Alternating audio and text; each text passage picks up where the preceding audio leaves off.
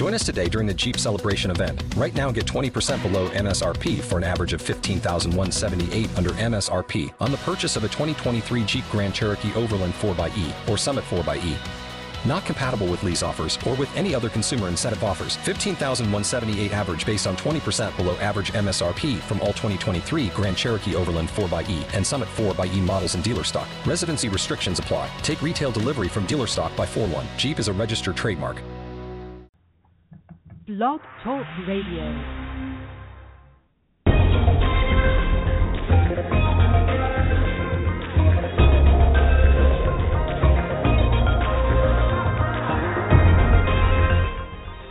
Firefly Willows LIVE presents Revolution, featuring your host, HiC Lutner.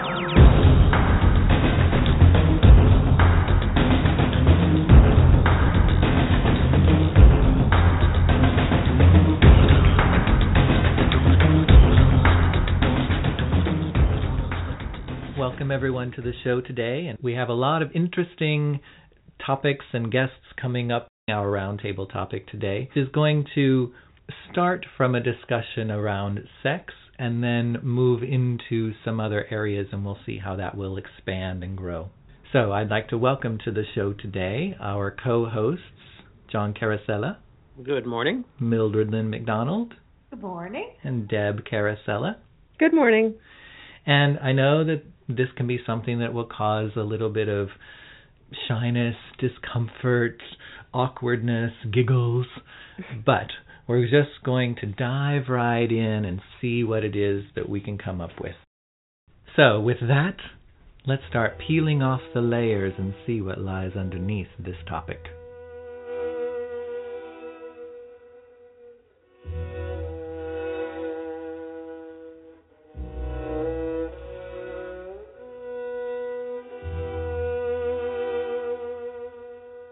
Men and women whisper to each other because they have turned a sacred gesture into a sinful act.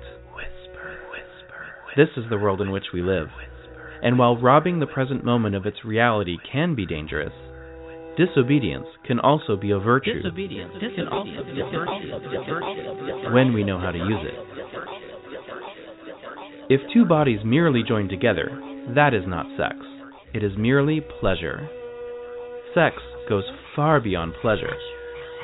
In sex, relaxation and tension go hand in hand, as do pain and pleasure, shyness, and the courage to go beyond one's limits. How can such opposing states exist in harmony together? There is only one way, by surrendering yourself. Because the act of surrender means, I trust you. It isn't enough to imagine everything that might happen if we allowed ourselves to join not just our bodies, but our souls as well. Let us plunge together then down the dangerous path of surrender. It may be dangerous, but it is the only path worth following.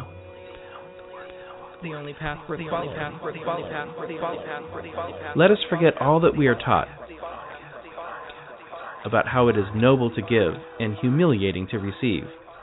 Because for most people, generosity consists only in giving, but receiving is also an act of love. Allowing someone else to make us happy will make them happy too.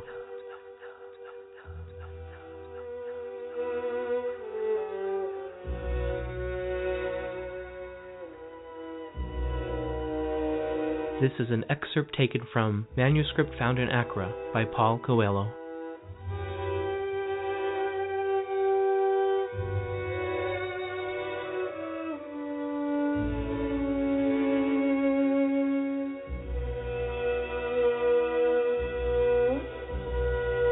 How do we go beyond sex being just a physical thing, and we actually are willing to surrender and trust and open enough to another person to experience something more than just physical interaction versus that meeting of souls? And what does intimacy mean? Are you surrendering yourself to the experience or the person? And it's kind of like, how do we reclaim sex from its negative, sinful, guilty, dirty, shameful connotations that seem to have built up around it that we always are struggling with as a society, which then spills over into personal. It's very interesting because I've been trying to reclaim my capacity to purge. And I know that it's essential for me to reclaim this capacity because there are things that need to be purged out of me energetically, and it's also part of part of the healing work that I do. I will sense the vibe in someone and their energetic disease or illness or whatever, and I will need to retch in order to help it clear. And I was unwilling to go there because of the fear of that feeling. It really comes down to a willingness to accept a feeling as a feeling that you can survive and not become existentially a casualty. You won't lose yourself. You won't disappear. You won't be destroyed if you allow yourself to experience this. And I think there are aspects of sex that are like that.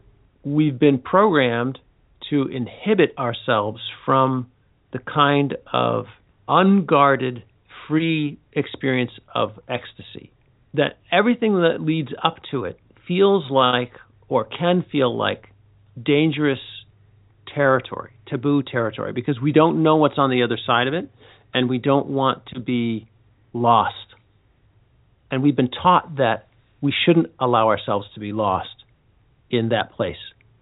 Sex as part of a balanced diet can be very enriching, and we don't have to be afraid of any of it, but it has to be part of a whole human psychological experience.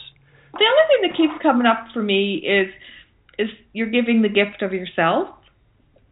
And the other part that came up for me is it's hard to unveil yourself from all the messages that we're bombarded with in terms of, body image or overexposure of sexuality, and it's hard to find that basic healthy balanced line so that you can feel good about yourself and look at it as you're giving the gift of yourself, and then the other person's giving the gift of themselves to you.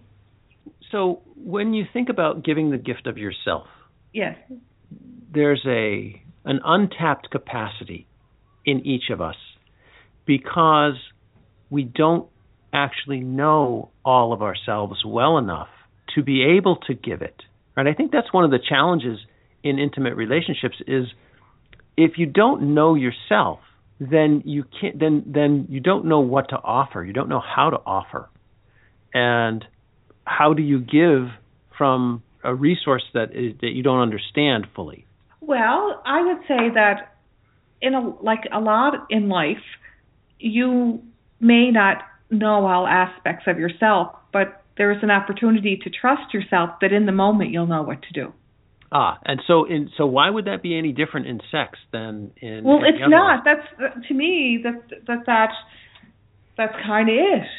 Yeah. So trusting yourself to be fully present with the idea that you're going to be a gift, you're going to make a gift of yourself. Yeah, to honor yourself, to be in a place of connection with your soul, and then you're sharing the gift. It's really the highest gift you can give. Like what else? What more can you give than yourself? That's it. But isn't there a difference between giving yourself physically in terms of your body versus truly giving yourself over to, which makes it a deeper experience and a more intimate experience? Well, I was referring to giving yourself on a soul level. Now, here's an interesting challenge. Giving yourself also means being willing to receive.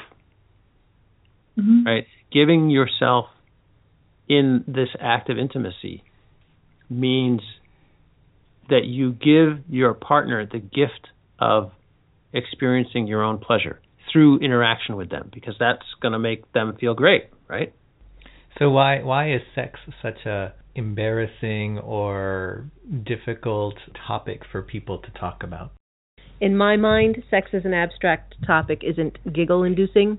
As soon as you bring it into any kind of personal experience, then it becomes something that's a lot harder to share, a lot harder to talk about. But I think that then carries over, because when a person is just with another person, they also find it very difficult to talk about sex, to talk about what they want, to ask for what they want, or to ask the other person what it is that they would like.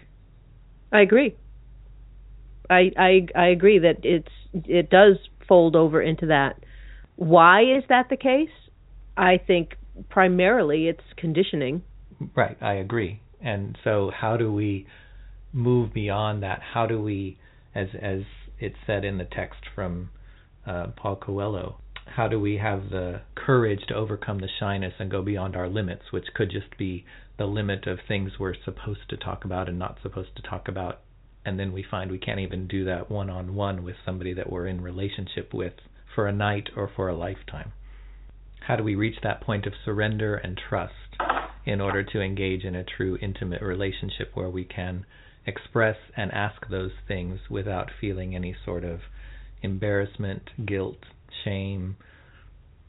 You need to bring it back to yourself first and become a little bit more secure and aware of who you are in and of yourself.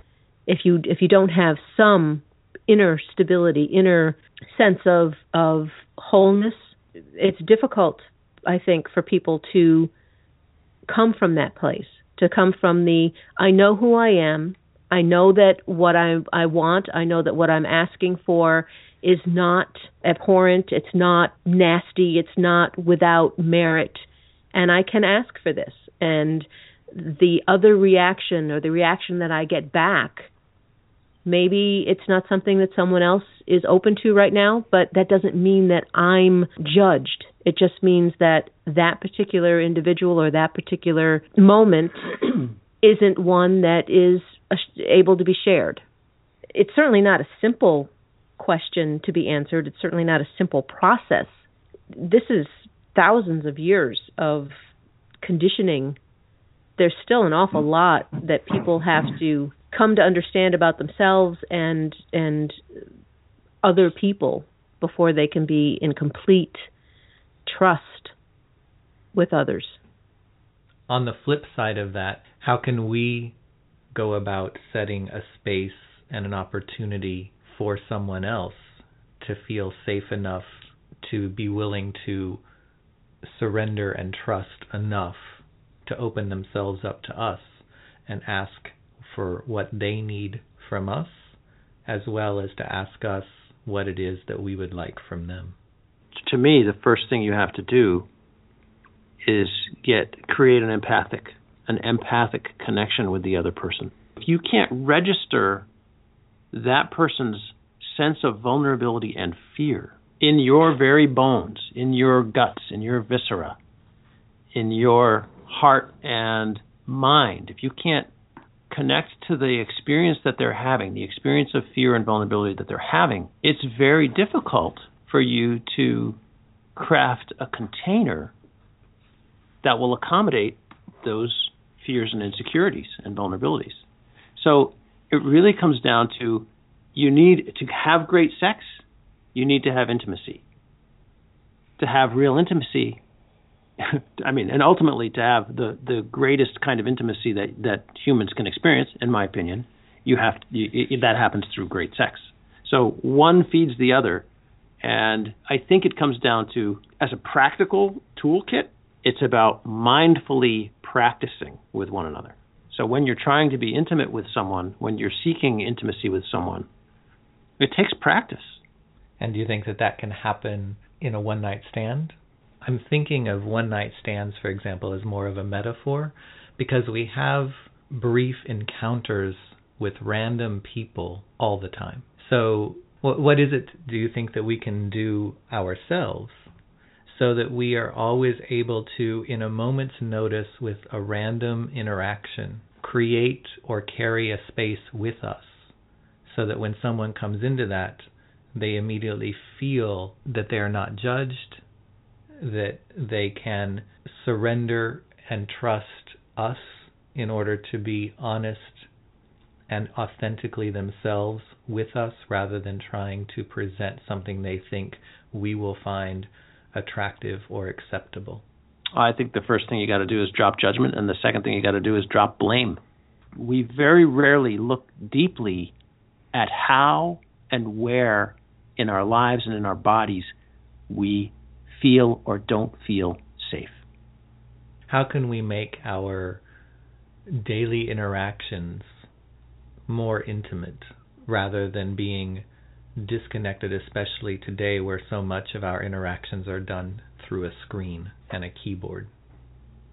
I'm torn on this question because there's a part of me that understands and appreciates the necessity for what you're asking us. How does one do that?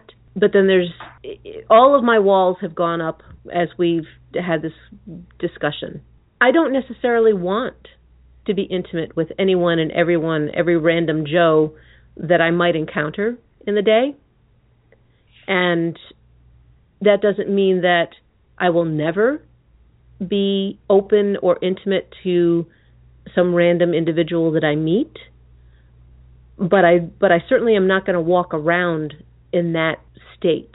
I may find that it occurs and I won't necessarily fight it, but I am not the kind of individual, or I am not ready to be in that state at all times. And I think that speaks to, more broadly, a lot of times a fear of intimacy in general that people have, which again then carries over to the personal relationships, because then moving past that barrier or that fear of opening themselves up and trusting, even in a one-on-one relationship with someone, is something that becomes more difficult even in that situation, because we've become so accustomed to maintaining the walls or the fear or the stepping back from the intimacy. And I'm thinking that intimacy could mean that we make more of an effort to look someone in the eye when we're speaking to them, even if it's the checkout person at the store. Mm-hmm. Rather than, I'm just paying attention to what's on my phone and all of that, and they're telling me how much it is, and I'm saying fine, and I'm swiping my card, but I never even look at them. Or that we acknowledge the humanness of another being passing by us by seeing them, rather than it just being a blob in our peripheral vision that is moving by us. And to me, that's intimacy, because it's that willingness to, as Mildred will often say, meet at the soul level or see each other from the soul level. What about if you just simply do look at everything in an intimate way? Every day, every person. What about for people who are already doing that? Then I would think that how they approach sexual encounters would be the same way. And you'd simply show up as who you are as a human being. I feel that there's nothing more beautiful than a soul expressing itself. And the more you're connected with your soul, the more beautiful you become. And then that sets the vibration for any form of intimate relationship you're going to have with yourself or other people. For me, I just find it's a private thing. And I'm trying to figure out where the private part comes from, because I don't have negative feelings. I'm an expressive person in every area. So I'm wondering myself, where is this privacy coming in? I keep getting it's a sacred connection. And is it that I'm not used to talking about the sacred connection? Is it that I have sacredness and privacy on the same wavelength? But I know that I'm not getting any negative feelings of embarrassment or anything like that. But a lot of times you will hear that said, well, that's a private matter that shouldn't be discussed in public or with other people. Yes. But I think that often is the excuse that people use to then never talk about it, because you'll find that, for example, when people that are against sex education in the schools will say that that's a private matter and should only be discussed in the family, and that should be the responsibility of the parents to tell the children. But those same people are the ones that then are too uncomfortable to even talk about it with their children. Yeah, I agree with that part, but So how do we talk about the sacred more publicly, and why do we feel like the sacred is something that's kept very quiet and private? I find, like, for myself, I find I'm not used to talking about it, number one. That's one thing. Like, when was the last time I had this conversation with anybody? Never. Right. But I think that speaks back to having the courage to overcome the shyness and go beyond one's limits, because you are able to slowly take away any discomfort around talking about these kind of things. Well, I don't know if it's a discomfort, HiC. It's more of not feeling that I have the ability to articulate it. It's like I feel the energy, I feel the feelings. There seems to be clarity inside of me, like I'm clear inside. But then to find the words to express what I'm feeling spiritually and emotionally, it's like I'm jumping over a pile of rocks. It just doesn't seem to come together for me. And I think that would be inexperience talking about these things, pure and simple. Because if I started to have these conversations, I would bet in a month's time you wouldn't be able to shut me up. Well, but that's one of the reasons why the more people either hear it talked about and or talk about it, the more comfortable and the more able they become to be able to express themselves more clearly around these areas in their life, in terms of asking for what they need, asking somebody else what it is that they need from them, which goes beyond just sex, but then goes to everything else, and being able to ask for what they need in all areas more comfortably and more eloquently. Obviously, this is a topic, as Deb has indicated, that is something that has gone on for thousands of years, and we could probably talk about for another few thousand years, but we'll bring this invigorating and stimulating conversation to a close at this point. And I will invite you to stay tuned for the rest of the show, because we have much more exciting topic suggestions and other little tidbits that you might find intriguing with our Living Well segment, with our guest, as well as in our astrology segment, and of course the live reading segment. You can always call in and perhaps get a reading on the air at the end of the show. So thank you to my co-hosts, John Carosella. Thanks. HiC, it was good. Mildred Lynn McDonald. Have a great show. And Deb Carosella. You're very welcome, HiC. Have a good one today. And stay tuned. We'll be right back after this. Let the real side keep on moving tonight. Move it for me tonight. Let me see you exercise. It's not just your body. Gotta keep it up with me. My mind is 7C. Let me see you exercise. I wanna see you beat all your best times. And if you're lucky, I might teach you that to turn you right side. Come on, baby. Exercise. Feel the burn. Exercise. Let me see you take it down to the ground. Let me see you take it up. Let me see you bounce, bounce, bounce, bounce. Let me see you exercise. Come on, baby. Exercise. Feel the burn. Exercise. Let me see you take it down to the ground. Let me see you take it up. Let me see you bounce, bounce, bounce, bounce. Let me see you stretch it out, baby. Yeah, take your time now.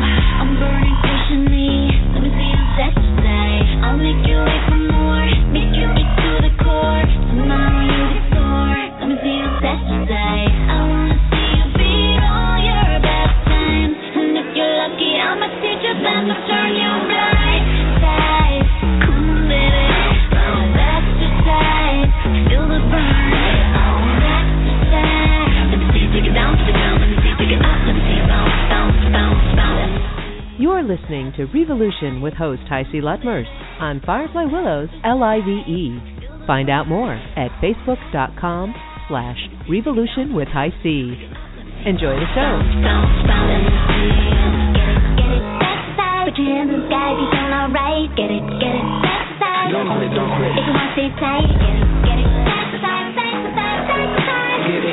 Get it, exercise, exercise, exercise. Come on, baby. Exercise.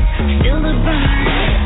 Exercise. Let me see you take it down to the ground. Let me see you take it up. Let me see you bounce.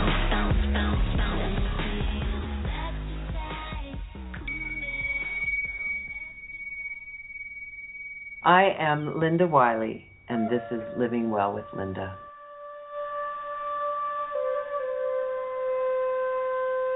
Your monthly guide to the well-being of your body, mind, and spirit. It's about an alternative approach to life, healing, and living well in our changing world. Food is alive. It is a being. It is a sacred being. Food is not just our vital need. It is the web of life. Vandana Shiva.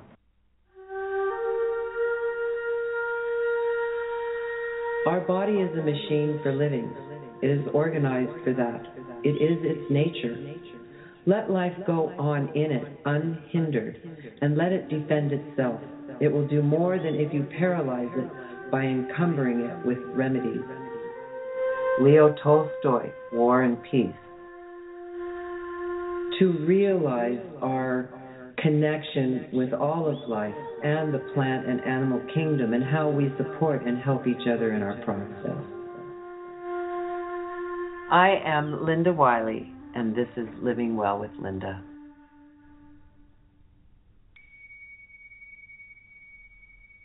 And hello, Linda. Welcome once again to Revolution, and thank you for being here to share your wisdom and experience with everyone to help them in living well, living better, living healthier in their lives. So hopefully you're doing well on this fine autumn day.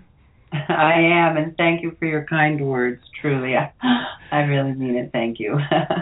And I mentioned, autumn, we're kind of in that, in some ways, in-between state as we're moving through the transition from summer into fall and from one season to the next in the natural cycle of the seasons and things. And so I'm just curious, as and I will say there's a lot astrologically going on that's also kind of stirring up a sense of shift and change within us as a whole. And so I'm just curious how you're experiencing this transition and what's going on for you as you are thinking about what was in the summer and now what the autumn is envisioned by you as looking like, or what you're feeling at this time of the year. Yes, well, actually, in all truth, I'm feeling so many things. And there's even a deep emotion that's associated with this. For me, in kind of transitioning from summer, the carefree, full days of blooming and flowering, and to realizing that the time of going within is coming. And I can feel that on the outer edges of me as my body gets into more of its winter things. And in the winter, I tend to go through some heavy kind of experiences. So I feel my ego up. I feel my angst up. There's a lot of things in the world, as you mentioned, astrologically speaking, a lot of things that I see that I don't like and that I don't understand. And it seems that this is and can be a difficult time for everyone, the transition between seasons. And we were talking earlier about my moles and voles in my garden, and that's a deep problem for me. And as we chat here, what does that really represent? What are the moles and the voles? What are they doing? They are tunneling deep into the earth, into the darkness, into the rich soil where all of life is. So maybe that's where we need to start realizing that it's going into these deeper, darker places, and that can make us feel anxious. For there are tunnels to explore and experience as the seasons draw us more inward. When we think of the mole in terms of like a totem animal or the spirit energy of the mole, one of the things that they are often associated with is kind of a guide to the underworld or to hidden treasures in mysterious places. Yeah.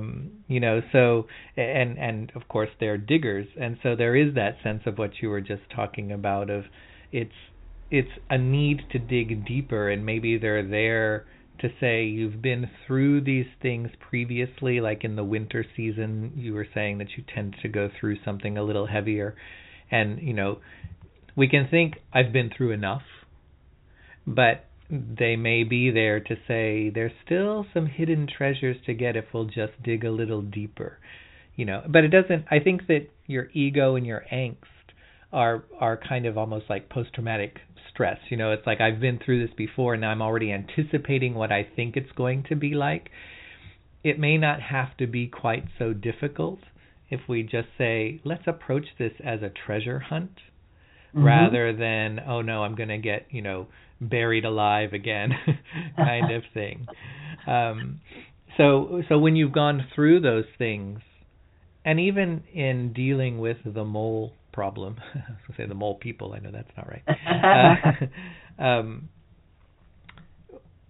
What lessons do you think you've learned up to this point? And I know we had also talked previously about how did the natives deal with this kind of thing, or how did people in the past deal with this?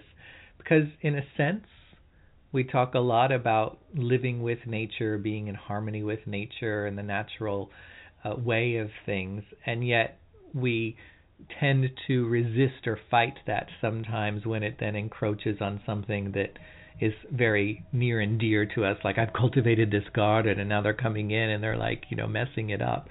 So do you feel like you've had any insights or learned anything from doing this, and also any thoughts on how in the past older peoples have perhaps approached or dealt with this? Well, you've hit on many beautiful points there.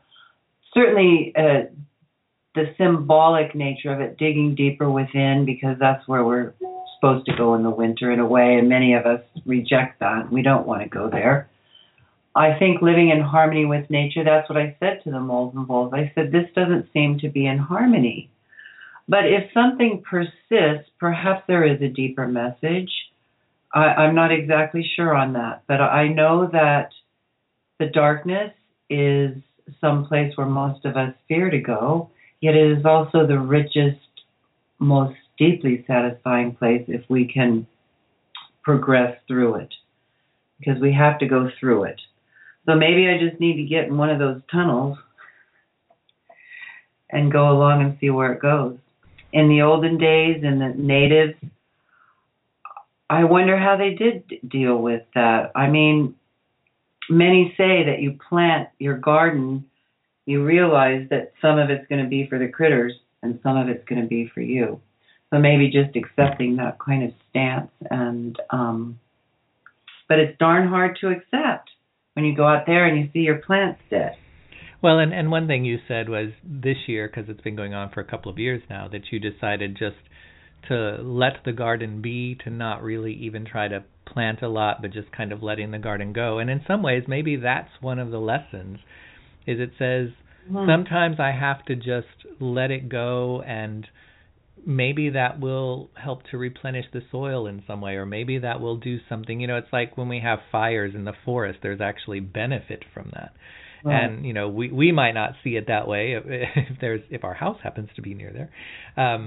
But ultimately what it does is it rejuvenates the land and the growth, and kind of gets rid of a lot of the things that have built up that are actually squeezing out the ability for growth to happen.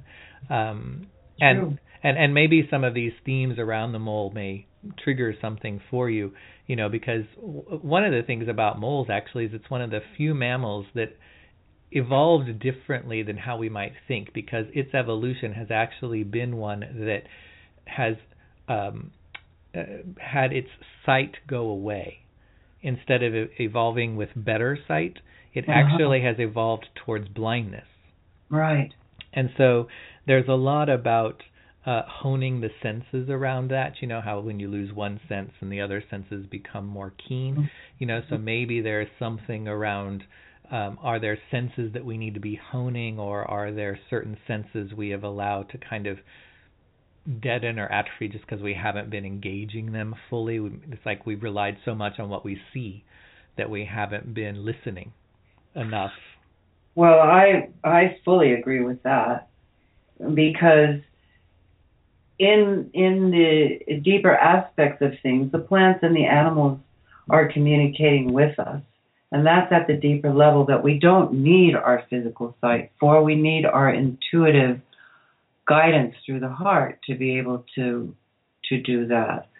So indeed, I guess if you could say there was a message, it would be looking deeper inside, listening, following your intuition, deepening that sense of intuitive knowing, because the electromagnetic currents, vibrations, and frequencies that flow around the earth are actually the song of the earth, and that's how we communicate. We don't need our sight for that. So I think there are lessons in that, perhaps, and actually I am trying to achieve that or look more deeply into it, because I know that the plants communicate with me when I'm working out there, and it's from an intuitive knowing that I know what this plant needs, or oh, this plant is suffering today. Yes, this plant needs water. And they impart their information of how they heal us. You know, that's how we found out all the information about herbs and plants. So perhaps there is that's encouraging me to look differently at life, as we all must, because life is certainly a perspective. And it's that digging around for trust and for faith, because one of the things that moles as a totem animal are about are realizing that we can have too much doubt or skepticism about things, and we say, well, if I can't see it or prove it, then I'm not going to believe it. Right. But what you were saying and what that kind of really brings up is, and we're going into a darker time of the year, it says sometimes we have to just trust the instinct, trust the senses, trust the intuition, have that faith, and not allow an overabundance of doubt and skepticism to get into the way of our ability to enjoy things just because we can't see or prove what they are, why they are, versus just saying, no, but it has a resonance for me, or it makes me feel something, therefore I'm going to be okay with it, rather than needing to break it down into, but what is it? See, I think that is part of the problem of the modern world, truthfully, because we've gotten away from the mystery and magic of life and the wonderment of life and the awe of life into having to break down and explain every single little thing. And truthfully, science is not the end all. And I don't believe that science has guided us properly in many instances, and that the indigenous people of all the lands certainly knew way more about that kind of living than we understand today. And it's our disconnection from nature and that conversation, I feel, that has helped the powers that be, if you will, or the program of the matrix, or however you want to say it, our conditioned world, to move forward. Because if we were all in touch with nature and heard her song, we wouldn't be being the way we are.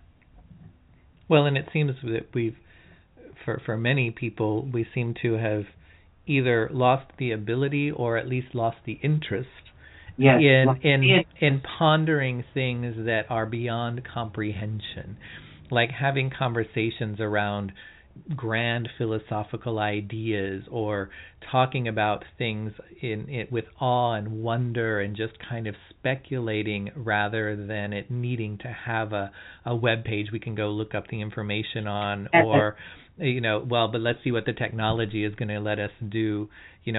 People are dazzled by what technology can do. I actually love technology. Right. But I think that just like they've shown with studies that people's memories have gotten far worse because we no longer have to remember anything. We can look up anything at any moment with anything at the tips of our fingers. It's not about let me think about that and come to my own conclusion. It's always let me Google that. So we're always looking to see what somebody else had said, what somebody else has to show, And so I think that has caused that kind of atrophying of some of our senses with this. I'm including in the senses like our intuition and that kind of thing. And so, using the moles being there as kind of that inspiration point for just pondering these things. Maybe they were there so that we had this conversation and we're reminded, and hopefully people listening are reminded to, don't forget to go into areas to think about things that you have no answers for. It's okay. And how about to make friends with the darkness? Well, right. It's like wander into it rather than shying away from it. You know how Rumi says it, paraphrased, is that the fires of transformation are always burning at the edge of consciousness, inviting us. If we stay on this side of the fire, we're always going to be burned. If we go through the fire, on the other side are the cool waters of life, refreshing and renewing us. So, in our culture today, we're pretty much afraid to look at that darkness. We've been trained away from the darkness. Oh, that's too dark. Oh, I can't talk about that. Oh, that's so negative. It's not possible. Oh, my God, I can't even consider that. But that is the half of life, the richness of life that is missing, that because it's the play of light and dark that expresses this world. And so when we come together and acknowledge the darkness, so to speak, we realize that it's our despair and our deep caring heart, and it really creates community and joining and a sense of support and help when we can really come together. And there is a balance. I think this is a great time for us to remember that, because here we are in September when we have the fall equinox, which is the equal light and dark of the day. And so, on the one hand, I think a lot of people go to one side of the extreme, which is I only want to see cat pictures and funny things in my Facebook feed. I don't want to see news stories about anything that's unpleasant or uncomfortable or difficult. Now, the other side of that is sometimes we can be deluged and overwhelmed by nothing but negative, whether it's negative news in the sense of like political negative ad kind of things, or, difficult heart-wrenching stories where we just feel like I can't even bear the suffering of the world anymore kind of thing. There is a balance to find. But people are so afraid of the dark side of things. It's so often I will ask people just in conversation, I'll say, so do you have any thoughts on what we might be able to do to help with this refugee crisis that's going on in Europe? And very often I'll get responses to things like, oh, well, I don't really know anything about what's going on there. Or that, that kind of, it's like that kind of thing it's too upsetting for me, so I don't really pay attention. I don't like to read stories or hear anything about it. I'm like, well, it's one thing to not make everything you read and see about those kind of things so you feel depressed about the state of the world all the time. But it's another thing to be so uninformed that you say, I'm only going to have things that are fun, that are light, that are entertaining, rather than ever having a balance of something else. Exactly. And it is, it is important to know what's going on in the world. And for me, the balance looks like this. We understand that there's darkness and we see it. We see it clearly, really, for anybody who will look out there in the world today. The veil is not hard to pierce. And there's also all this beautiful stuff happening too.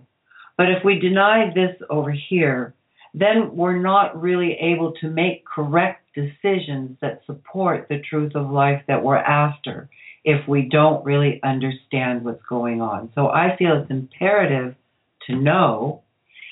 It's important that we don't get swamped down in the darkness, and that we can take actions within our own life that support the positive outcome because we know this over here.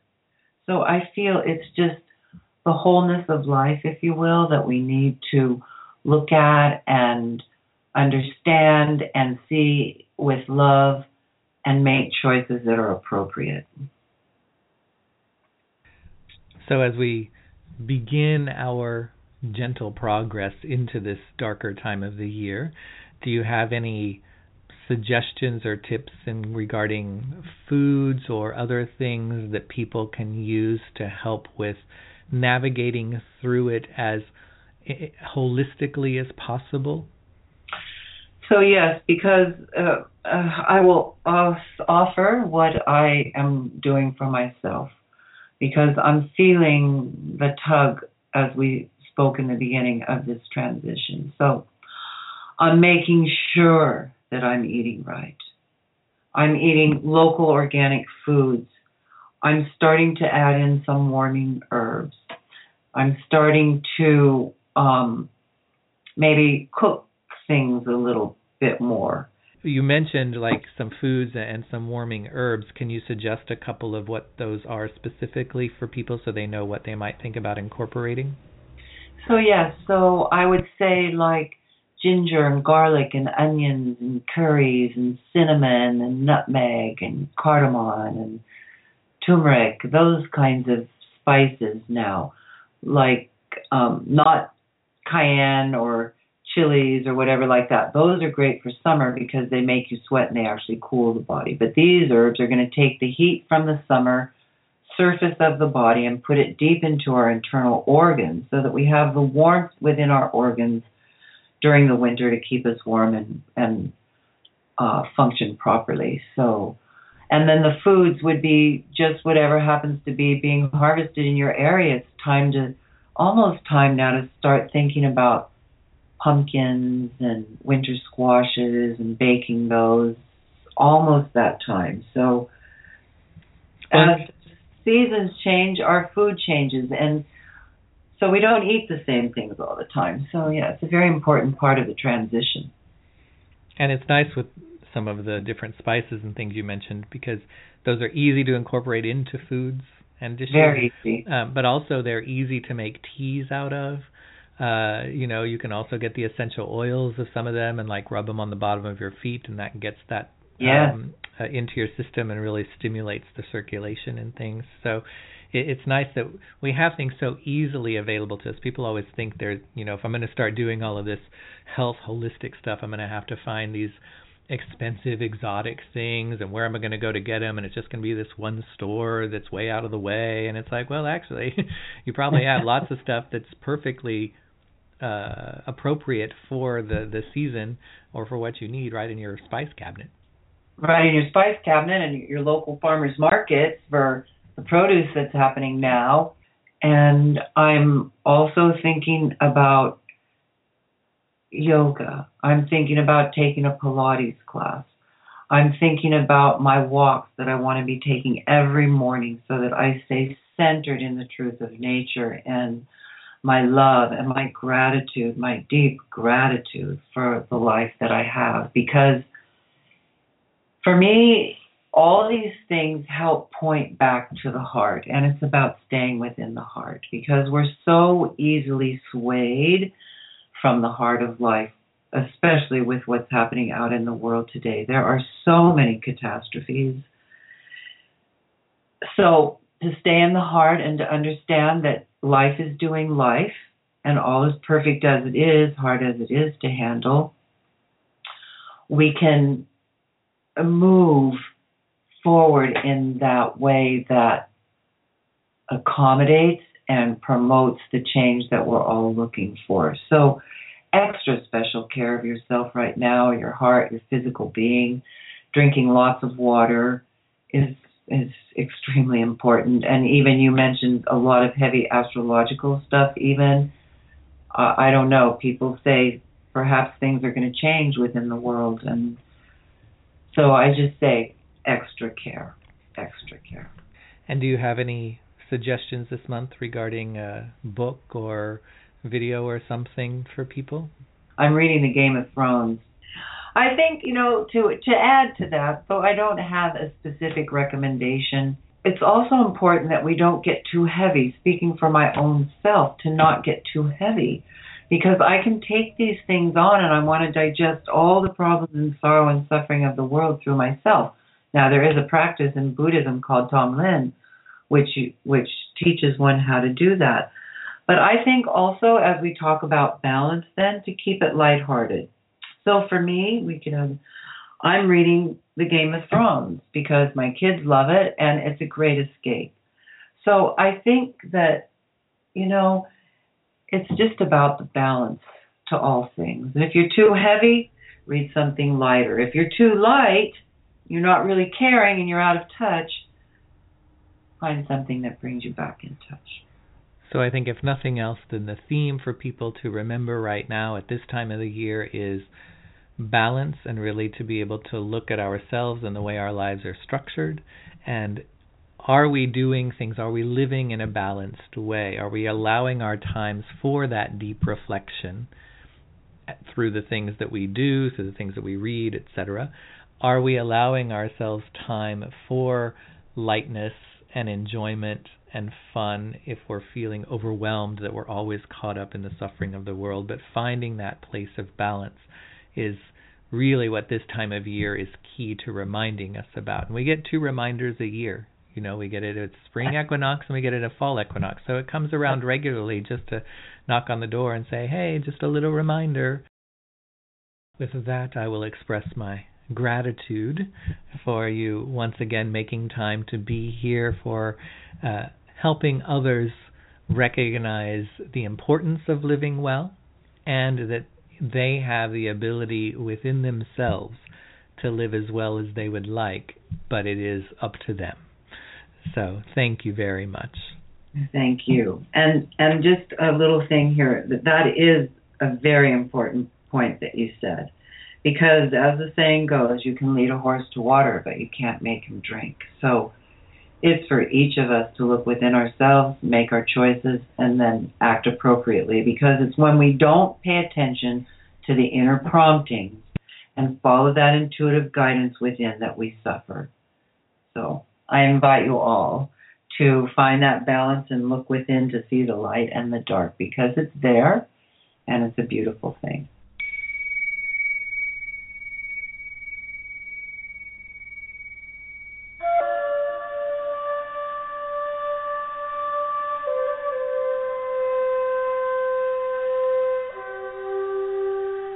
And remember, it's only a dream. It's only a dream. It's only a dream.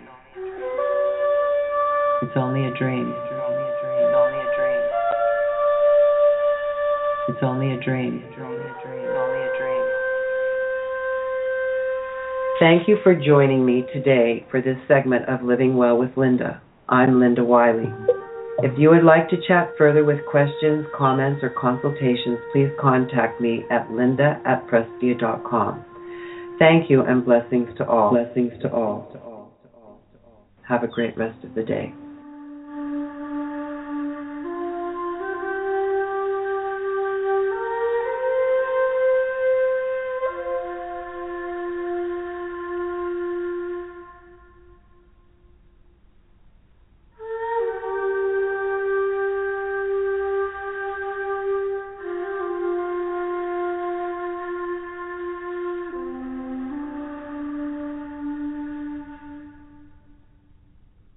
You're listening to Revolution with host HiC Lutmers on Firefly Willows LIVE. Find out more at facebook.com/Revolution with HiC. A lesson in sexology. Twisted rope, handcuffs, blindfold, string of pearls, necktie, silk scarf, silver chains, pretty girls, thigh highs, leather mask, high heels, gold to match, perfume, switchblade, absinthe, Novocaine, chopsticks, underwear, barber soap, dental chair, fishnet, satin shoes, garter belt, raw meat, candlelight, keyhole, leather belt, mink stove, golden shower, latex thong, licorice whip, strap it on. My God, you're so hot. Hold my hair, let me get on top. Oh my God, soaking wet, back and forth till we break the bed. You got a bad attitude, I like to grind it on you. And when I let you put it on me, you gotta give me what I want, baby.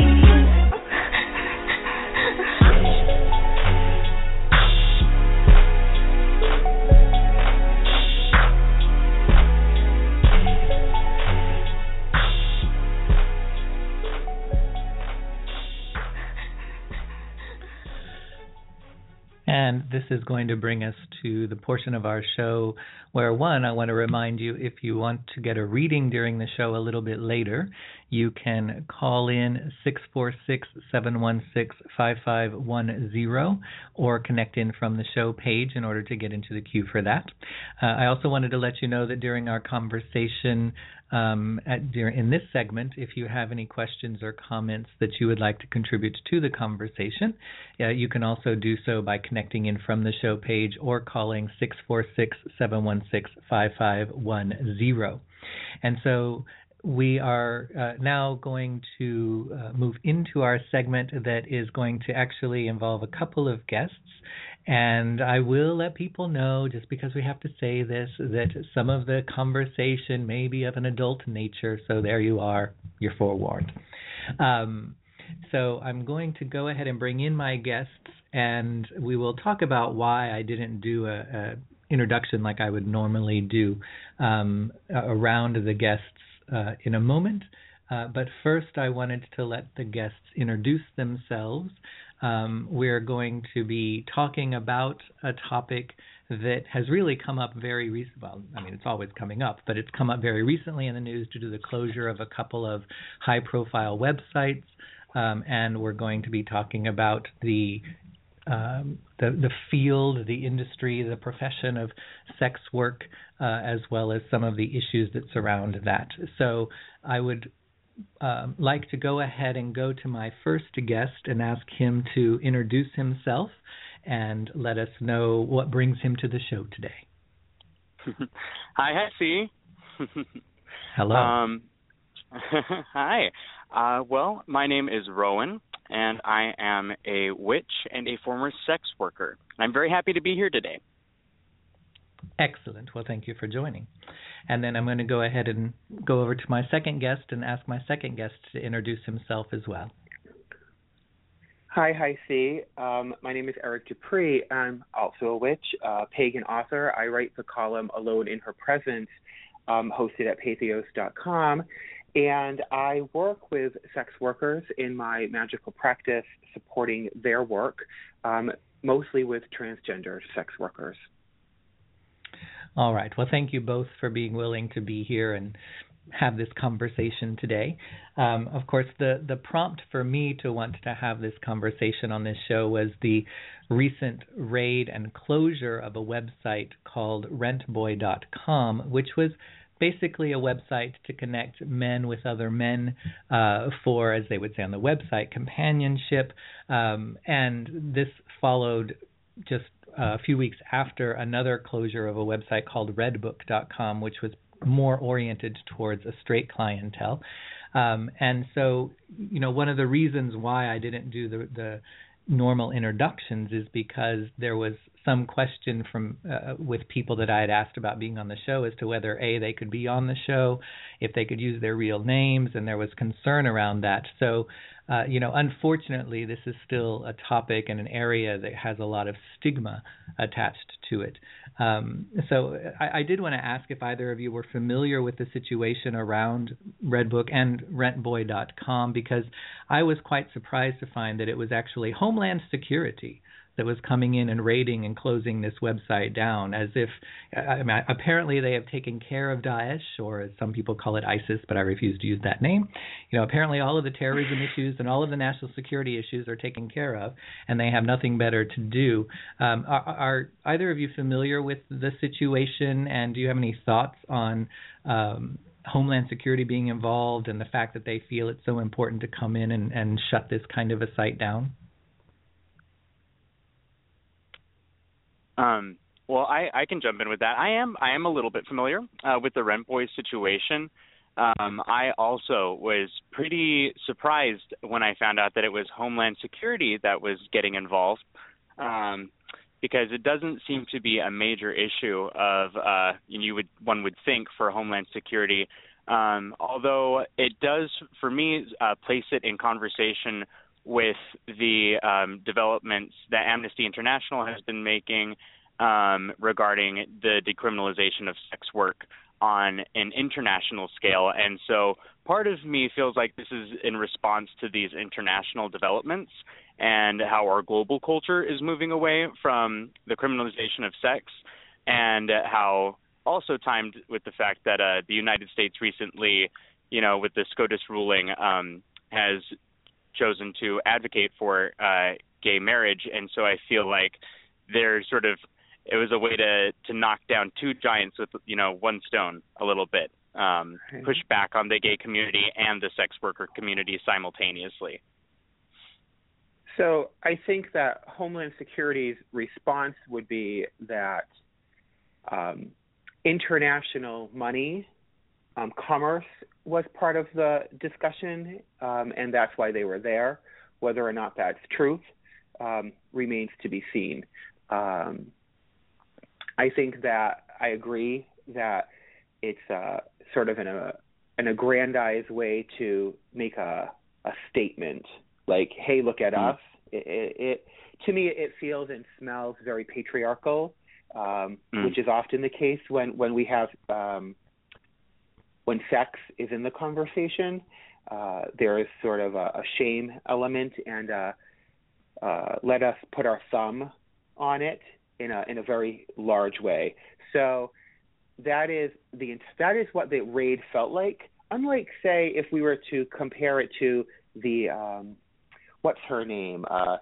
Not Dolly Madison, but Ashley Madison. There we go. That had a very laissez-faire. Let us expose you at our whim. Granted, it wasn't a government exposure. This was a very let us round up and shut you down in a very hostile way, as the United States tends to like to do. Go in, shut down.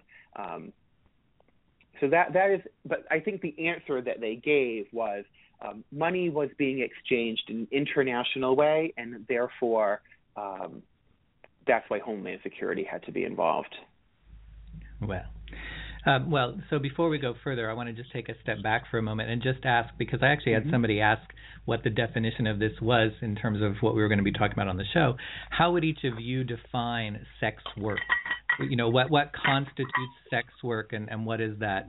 What is that definition for you in terms of when does somebody become a sex worker and is working in that field versus just having sex?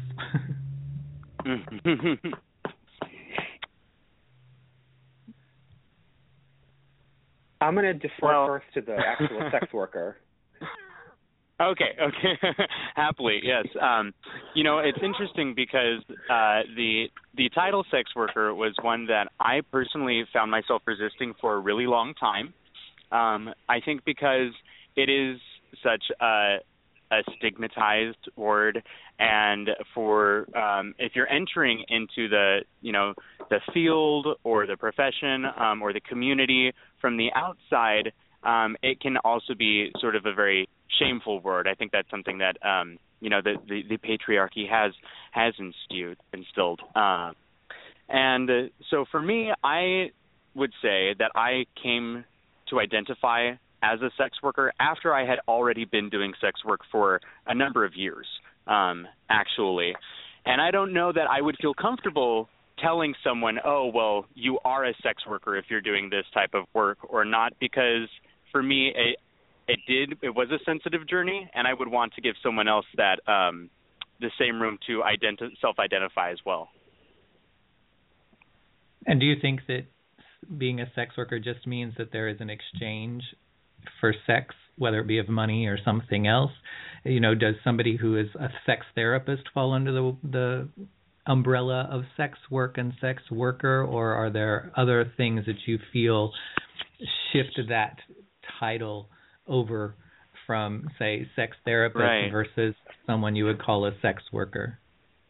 Right. It's interesting because while I would say that in most cases a sex therapist, I personally would not use the term sex worker to apply to them, because it seems in the conversation and in the community that is sort of the trend, that we would not refer to them as a sex worker. But to sort of flip that, I would definitely say that much of my work as a sex worker was a form of sexual therapy, right? Which is a sort of it's interesting those, but I don't know that the term applies in both cases necessarily. Can I jump in? Oh yeah, sure. Sure. Sex worker is a polite word for prostitute. Mm-hmm. I think that's what sex worker has come to mean. It's a media word for prostitute. It sounds empowered, but it's not. It has a negative connotation. So that's why we wouldn't call a sex therapist with a master's degree in sex therapy a sex worker. But sex worker to me is anytime there's an exchange, whether that's an energy exchange, a monetary exchange for sex.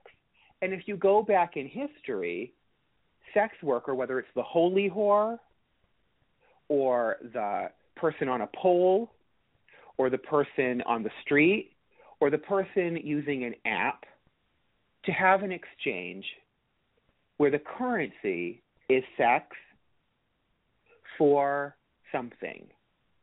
The difference is that Puritan society at some point decided that the body was not allowed to be sold. And that's where we have this issue. And that's why Uncle Sam decided they wanted 33.3% of Rent Boy, because they weren't getting it.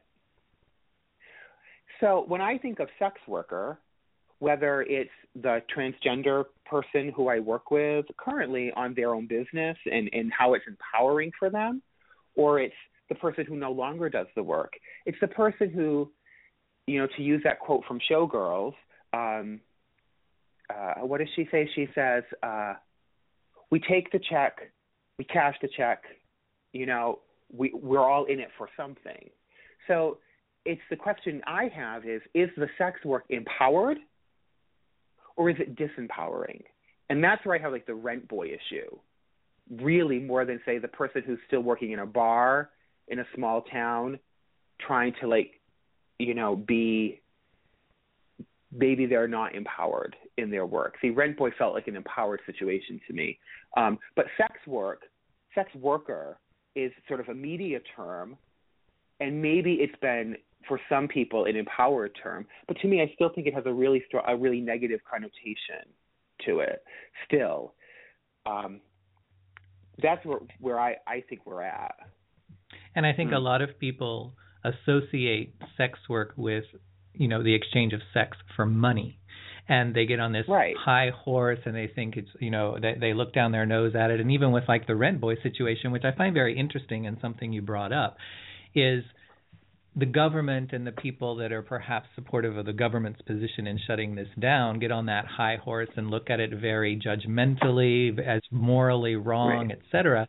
And yet there's a lot of indication that the government had, Rent Boy's been around for a long time. It's not like it just popped up 7 months ago.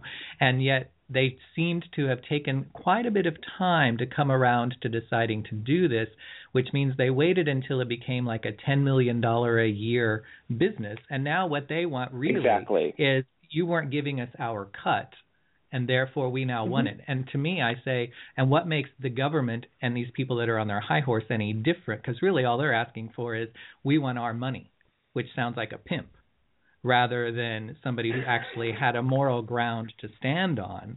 And so I would encourage people who perhaps have a negative view or a moral judgment around this kind of work to look at themselves and say, well, if you stop looking at it as just sex for money and you look at it as sex in exchange for, you always hear the arguments of things like, yeah, but what's the difference between that and somebody who is in a relationship with someone and basically has a sexual relationship in exchange for a particular type of lifestyle, or, that kind of thing. So, but it was the money thing that when you said that, because that's been pointed out, that they certainly took their time over a number of years waiting until it got to a certain point of making how much money it does per year before deciding, oh, now we need to step in because now there's a substantial amount of money for us to make from this that we're not getting. Go ahead. No, continue. No, go ahead. So what I was going to say, HiC, is, and what I think is important is, what people don't talk about when we talk about sex work is what actually is happening. So I'll just speak from my own experience. As like a teenager, I had a great uncle. He was in his 80s, and there would always be these random checks written to this woman, and my grandmother would get really upset about this woman who he would meet, who he picked up on Weld Square. That's where they were, these women, and she was this one woman, and he met her there in his little VW Bug one night. And then she would come to the house, and she came every Monday, and all she did, because he was like 85 years old, was sit there. She just sat there. So he paid this woman to sit there. And I don't know, maybe she gave him a hand job. Who knows? But it was like this point of contention in my very Christian family that my really great uncle like had a sex worker sit there, because for I think a lot of people, sure, I'm sure sex occurs in many situations, but I think part of it is companionship, company. So if you want to pay an escort to like be there, then fine, do that. Like I think that like the moral compass is really interesting to me, because I know a lot of people who like pick a man. Women, I'm thinking like a woman, picks a man for his lifestyle, and her job is like produce a baby. How is that really different?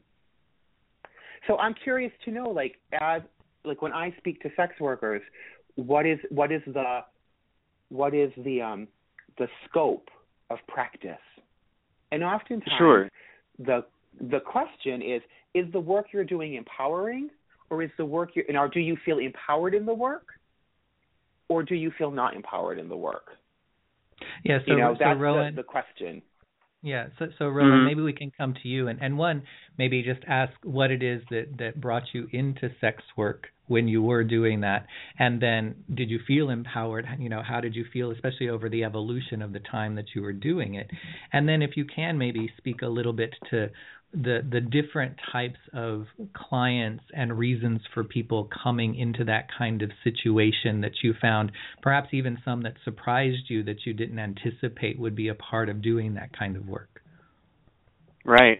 Yeah, absolutely. Well, I actually sort of stumbled into sex work accidentally.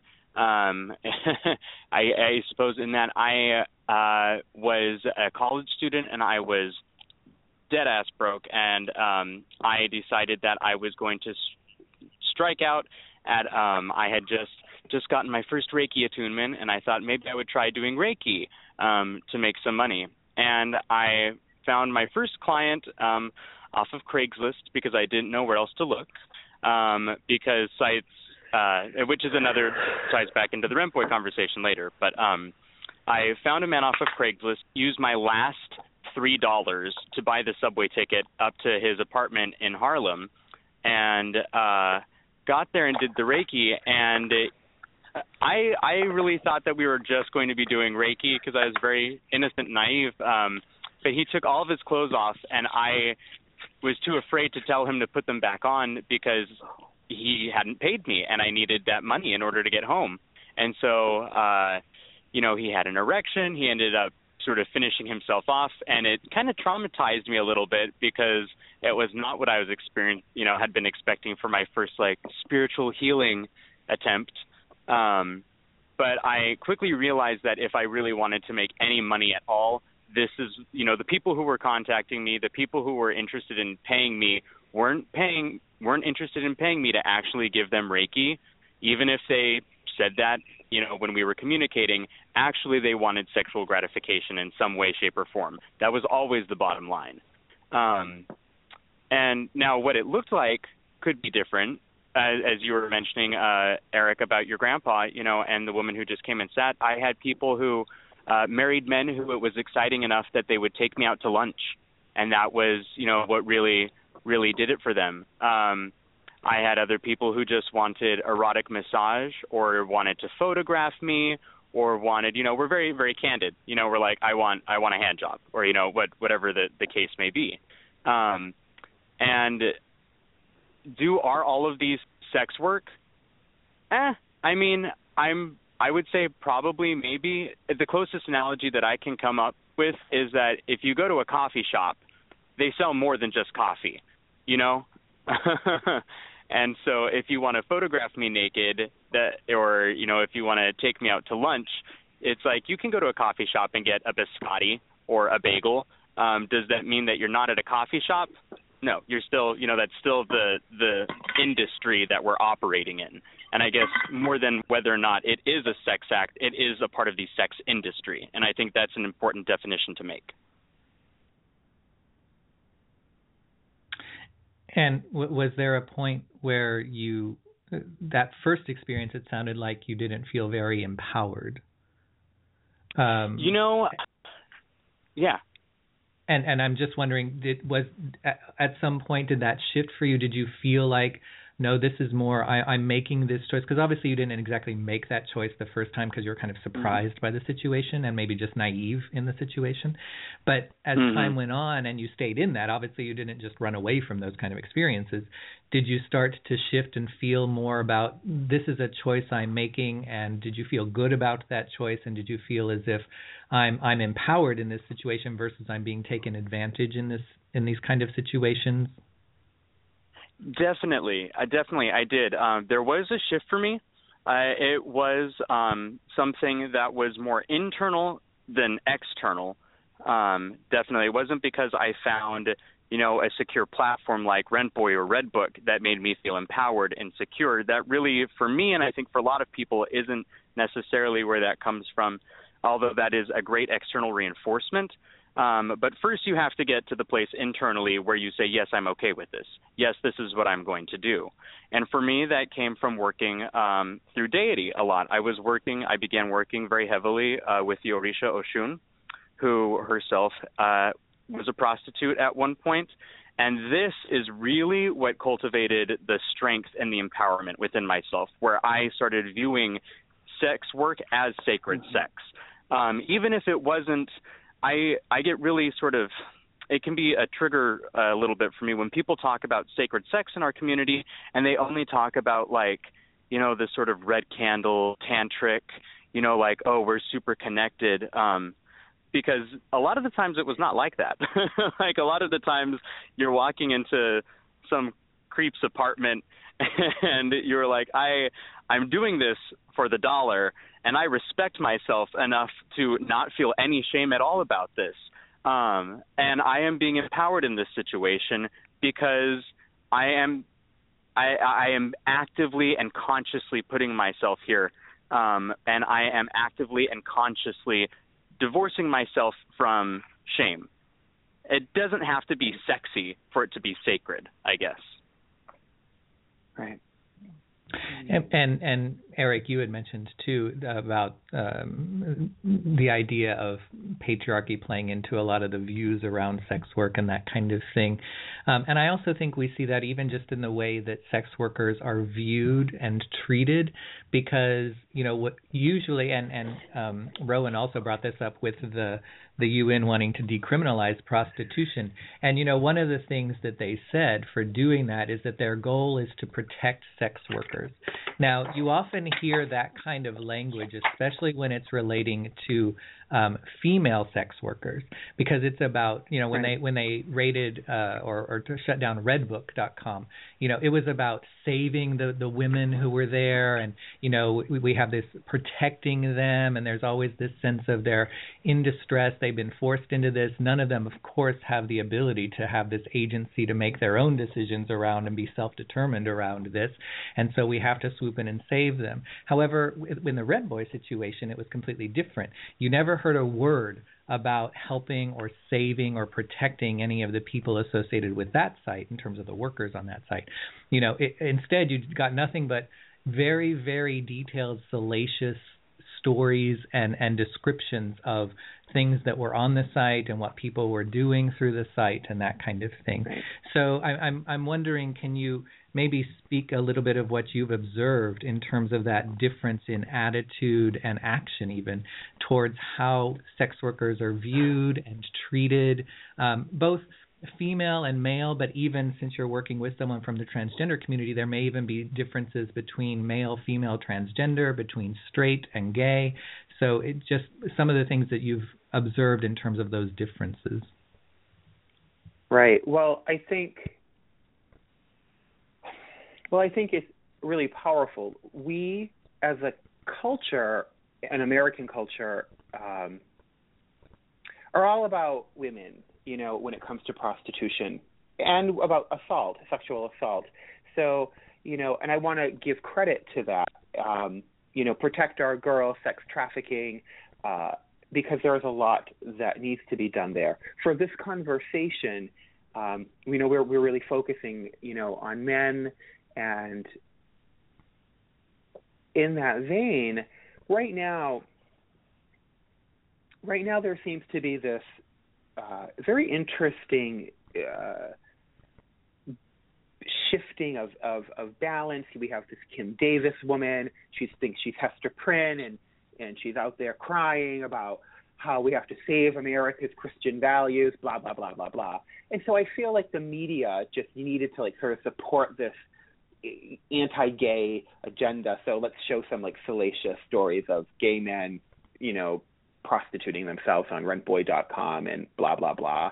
And it's just sort of this attack on homosexuality. And so I really just think it's a media circus. For me, and I'm not sure I've written about this a lot. I write a lot about personal experience, but when I was in college, I lived with transgender sex workers, and part of my draw to that community and why I work with some today is what makes it interesting is it's sometimes the only work they can get. Mm-hmm. Sometimes it's the only work they can get. There's always a choice for someone who has an ID that says their name, So my ID says my name, it looks like me. Your ID says your name, it looks like you, to get a job at Walmart or at the McDonald's. But when your ID says Bob, but your face and everything you present says Jennifer, you can't get a job anywhere. So the only job you can get is turning a trick in a bar. And so when the hormones that you get are maybe from your doctor or maybe not, and you might be getting a silicone injection from a drag queen, sex work is the only work that there is. So that's the main difference that I've seen for our transgender sisters specifically, more so than trans men. So what I know for the sisters that I've been with in community is that their work tends to be very dangerous, especially when for minority women, trans women, and for them, it's not always empowering. It's sort of the last or only work, and it's sort of it is oftentimes the only option. And what I have seen is there's a strength in numbers. They live in community together. Often, I know of two communities in the Boston area that they live together. They sort of stay together. They're in a pack. Boston did a cleanup. Patriarchy does its thing. Did a cleanup in the mid 2000s, 2006, of sort of of two sort of spots that were these main spots where transgender sex workers did their thing, and it's become less and less available. The internet has made it easier. Websites have made it easier in some ways for people to have what I would say agency. So it's an interesting situation where at one point in the probably up until I would say manhunt that manhunt period, and then the app, the age of the smartphone. You have a lot of sort of the bar scene. So I would say for me it was 1999 to 2000. I'm in college and I'm living with transgender sex workers, 4 of them, and I hang out, I read tarot, I sing, I do my thing, and I'm safe. I'm sort of that person that they hang out with. I walk them to and from a place called Playland Cafe, in the combat zone of Boston. And it's cool. And I see what they do, and it's interesting. But then, an app comes out and it changes. Things like rentboy.com gives you an autonomy. And so I think now what we have is we have people with agency and autonomy. So a gay man can create a profile. He can have agency and autonomy. He can charge however much money he wants to have whatever menu at the coffee shop of sex work. To use that analogy, it's a great analogy. Is it going to be a hand job or is it going to be dinner? And you pay what you want. Right. And the great thing is that there's no pimp, there's no middleman. There's a payment gateway. It's kind of brilliant. And you're safe. You screen the person. You meet them or you don't. But for the transgender person, that vehicle may or may not exist. And I know 2 workers right now, one in New York and one in California, that I work with them on a spiritual level. And we work with the goddess Inanna, who was delivered from Ereshkigal by a transgender deity, and some of their work, similar to Oshun, is the idea of like, you are the chosen person. How are you going to be safe? What agency are you going to have? You don't really have an online vehicle, so you're still in the back of the drag bar, sort of making eye contact. Is that person safe? How are you going to use your intuition to know? Do you want to get in the car or not? Are you giving a blowjob in the car? Are you being hooked up by someone or someone else? So we're still navigating in those ways. And that's when we find out that our sister so-and-so got stabbed in an alley. And that's where sex work for our trans community is still the number one, way of making money. A lot of times it's dangerous, still really dangerous. Is there agency? Is there not? And so personally, I would love to see, Rent Girl, GURL, and stuff like that.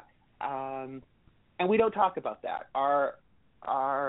Sometimes I feel like we see LGBT, and I don't always think that T is really welcome at the welcome table, but it's been given access, even though it's not always welcome. But it's been thrown on the letter wagon.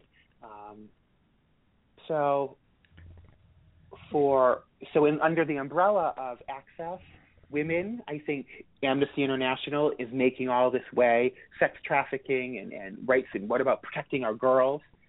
It gets a lot of attention.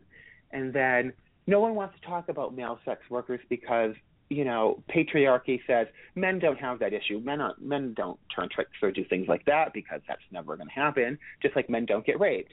And then, way at the bottom are trans sisters and brothers who would never do that work, where, of course, they do. They were the first ones that threw the brick at Stonewall. So there's sort of the umbrella. Does that answer your question? Yeah, and Rowan, I'm curious, when you were doing this, because I think you were in New York City when you were doing this. Yeah. And, did you have a lot of connection and interaction with other people doing this kind of work? And did you hear or observe differences in the way that men and women doing this kind of work were treated, gay and straight, attitudes towards gay and straight escorts and that kind of thing were treated? I didn't. One of the things that a site like Rentboy can sort of provide, and Redbook, is that you immediately are tapped into, as superficial and commercial as it may be, a community. There are other profiles. There is sex work visibility, and that's huge. I That was not how I operated when I was doing sex work. I worked almost exclusively off of Craigslist and people that I met in person. And it just worked on developing a regular clientele so that I didn't have to go through the trepidation and the scariness of, meeting a new client each time and not knowing, all right, what is this person like? What does this person really want? Am I actually going to feel safe with this person? So that ended up isolating me from any sort of sex worker community pretty much. I did have one very good friend who was also a sex worker, and that was so important to me because it's all you need to find your tribe, and you can't be the only person there.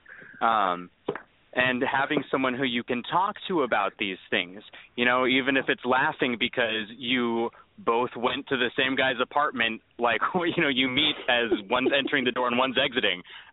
True story. And that provides, that is empowering to me. And I know that the word empowerment means a lot of things in this situation. Is it emotionally empowering? Is it financially empowering? Does it empower you to pursue the gender lifestyle that you want? It can mean so many things here. But for me, it was that emotional connection that was ultimately, I think, gave me the greatest source of support. And so since, we do hear both of you using the word empowerment, a lot, I'm curious how you think that we can go about supporting and empowering people in this kind of work, and how we can recognize when someone maybe is not doing it because they're exercising their own agency and they feel as if it's the choice that they want for themselves versus it's the only option, and then how to best support them in some way as well. So, Eric, maybe you can start, since you counsel people in this way. How can we recognize when people feel empowered or are doing this of their own agency, as well as how can we just support in general people who do this and making this kind of work more acceptable and legitimate in the eyes of people rather than something that is looked down upon or needs to be shoved into the shadows and kept in whispers and secrets? Well, I think I'm going to answer the second part first because it informs everything. We have to make sex in general more open in conversation. So the opening conversation you had today with your other co-host horrified me because it didn't feel open and empowering. The way to have open and empowered sex is to have open and empowered conversation and dialogue. To be able to, a one-night stand, a successful one-night stand is being able to look someone in the eye and say, I want to have sex with you. If you're not having it the way you like it, to be able to grab their head and put it where you want it on your body. Open and empowered sex in all conversations, whether that's in a school or in your bedroom, whether that's with someone you've been married with for 100 years or someone you just met on the street. When we as people begin to have open dialogue about sex, that's not an empathic conversation. You can't assume that someone you've known for a long time or someone you just met is going to empathically know how your body works, where your clitoris is, where your G-spot is, where any spot is. Show them where it is. When we read the ethical select, okay, get informed, be able to say vagina, okay, be able to say anus and penis and touch it and know it. When we begin to have that conversation, when sex, just plain old sex, is not taboo, that's when you can start to be able to unpack sex worker. You can't put the cart before the horse. But since we're talking about sex workers, don't be afraid. Don't be afraid. And start to widen the parameter around sex worker. The stripper isn't bad. She's not bad. She's just a girl or guy with a job. And I am enjoying, I enjoy seeing the go-go boy. I am jealous I'm not one sometimes. Like the go-go boy with the cash in the strap, put $2 in it. It's not going to hurt you, or the girl at the who has that job. It's not a bad job. I think the way to ask if someone is empowered in their job is simply to ask. Mm-hmm. So in the case of someone that I do work with, I saw that they had an ad for an apartment. This is a recent person, an ad for an apartment. It was on Facebook, and basically the ad was very, it looked like a forward. They were like seeing if someone, it looked like they were looking for an apartment for a friend, and it said trans girl sex worker needs an apartment with a separate entrance. And so, knowing that they themselves were trans, I messaged them and I said, "Hey, see you looking for a place in Brooklyn, blah blah blah. Are you the sex worker? Way to go if you are." And I waited for a response, and she responded that she was. And I was like, "Hey, that sounds interesting. Tell me more about it." And she did. And she and I started talking about it. And I asked her questions. And I didn't do it in a judgmental way. And it was through the conversation that I found out, like, are you making any money? Are you not? How are you able to support yourself? And do you like doing it? And if at some point in that conversation she said to me, "I don't like doing it. It doesn't feel like I hate doing it," then I would have said, "What do you need to not do it?" And if she said to me, "I need an ID that says my real name and like the way I look," then the conversation would have become, "What can I do to help you? Is it finding an agency in New York to help you get that? Is it money magic? Is it?" And that's how you get that conversation. But her conversation was, "I actually really love doing it. I find it really empowering. I present as female and I work with women to help them open up their own sexuality." I was like, "Great, let me help you create a way to do that better." And that's how I ended up working with her. So the way to have that conversation is to approach the conversation without the judgment that what is being done is negative. See, we approach the conversation as like, "Oh, you're a sex worker, it's got to be bad. Oh my God, save our girls. Oh my God, you're being pimped out. Oh my God, you're a stripper because it's the last thing you're doing, and you have 10 kids at home that you've got to be feeding, and you're working a pole." No, maybe you do it because you like it. Who knows? So I say approach it from the position of it works for you. And if they tell you otherwise, then approach it from, "Oh, how can I help you?" That's what I would say. And I think something you said there is also important in the sense of not looking at the organizations such as the Rent Boy website or whatever, not necessarily looking at them in judgment either and thinking it's just a bunch of creepy people that are taking advantage of and exploiting people or pimping people out. Because Rent Boy, for example, did some amazing things. They had a program set up for anybody that worked through the site that it was like a monthly thing, I think, but it was for health. And so they could come and they could ask questions about health. They could find out resources to make sure that they were able to maintain their health, whether they had insurance or not, and all that kind of thing. They had education and future and money training to help people realize, you may not do this forever, and here are the things you need to think about, and here's how you can start planning for that, rather than just, you just made $300 for the night. Now you go out and you buy a $300 leather jacket the next day, but then a few years down the line, you have no money in the bank when you suddenly aren't doing this anymore. So it's also recognizing that, the people behind some of these organizations and websites and things also are doing a lot of really good things to help support and empower these people. And it's not just bad people taking advantage of other people.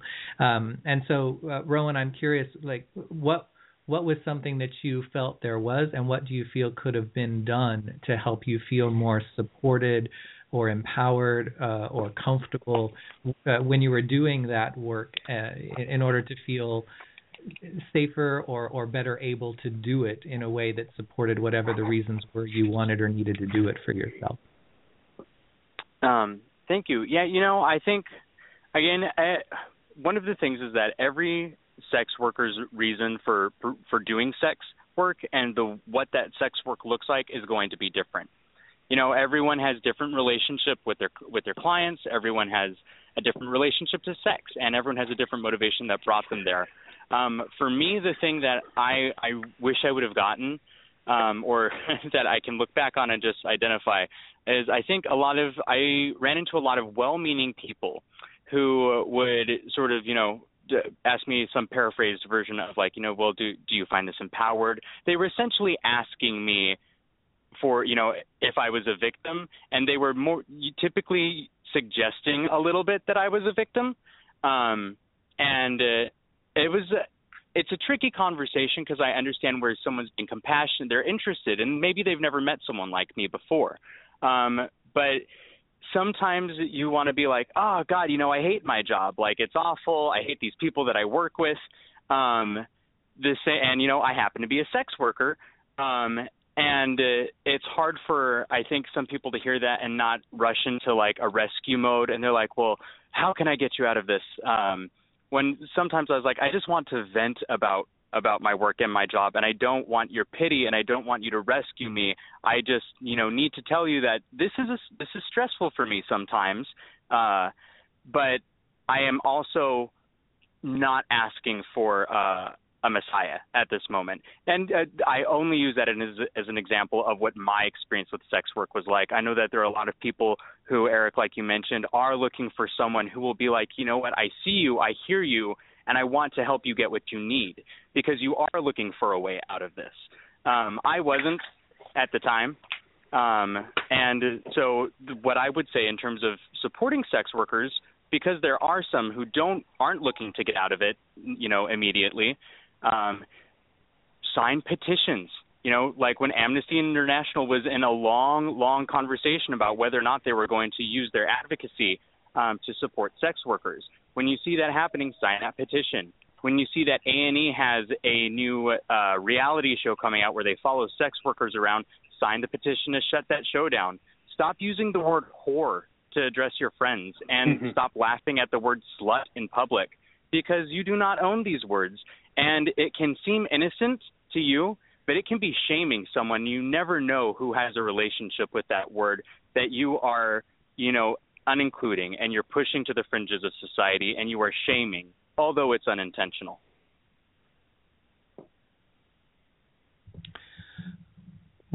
Well said. So as we move to the close of this conversation, there's something I do at the end of every conversation where I have a question to pose to you that was asked by a previous guest, not knowing who would be asked the question, and then I'll ask you for a question for a future guest. Before I ask that, I just want to put it out there to see if either of you have any final thoughts or things that you would like to say around this topic of sex work and sex workers that has either come to you while having this conversation or was something that you had thought about before we came into this show, but knowing we were going to be talking about this. So I just want to give you that opportunity if you have any last thoughts or comments to offer around this. I don't. I just want to thank you for having me here. And since we've done all this conversation about it, I would feel out of place if I did not thank Oshun for giving me the strength and the resources and the skill to have had this narrative be a part of my life. And Eric, anything in addition you'd like to say? Well, I just think that it's important to honor both those who paved the way in the past and those who continue to walk in the present, and those who will continue to walk moving forward, because sex work has been with us from the beginning and will continue to be with us, and that it's part of our society and the fabric of who we are. And it's beautiful. It's a beautiful piece of our existence, and I'm grateful to also who have been here. So, the question that I would like to pose from a previous guest, and this is from my guest, Patal Masu, who is actually an iconographer, Kemetic iconographer, and makes amazing Egyptian religious pieces. And the question, and I think I'm going to go to Eric first, and then Rowan, you can respond after him. But the question is, how can humankind be how can humankind be co-creators with the gods?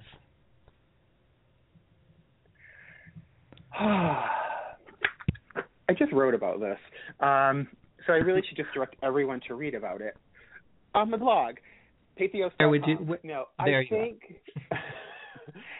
think the Patheos, Alone in Her Presence, I just wrote all about this, but I think the answer to, I think part of the answer to this question is to invite yourself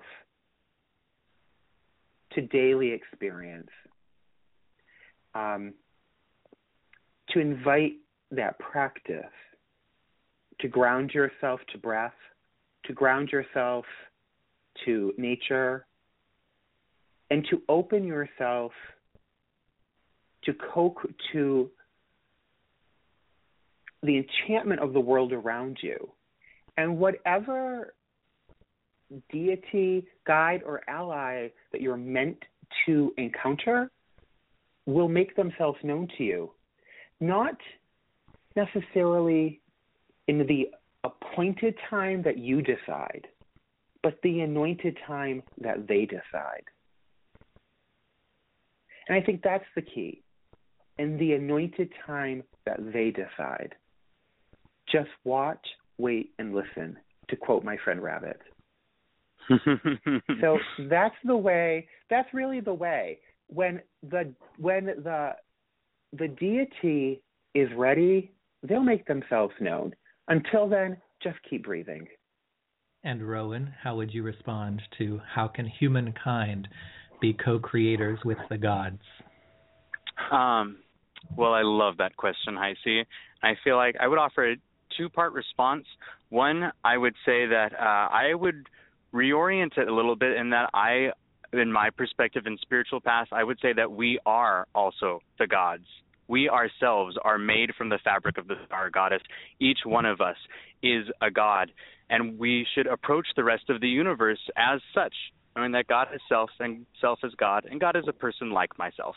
And then in terms of bringing that into co-creation with the rest of the gods in the universe, I would really love it if we saw people who are in this empowered spiritual path of manifestation in whatever name they want to use to call it by, going and doing work for more than just themselves and their own lives, but really co-creating on a cultural level, on a national level, and doing healing work for our nation, doing healing work for communities that we see being victimized, and allowing that creative energy and that divine energy that they have to extend beyond their life and affect the people around them, even communities that they may not be a part of.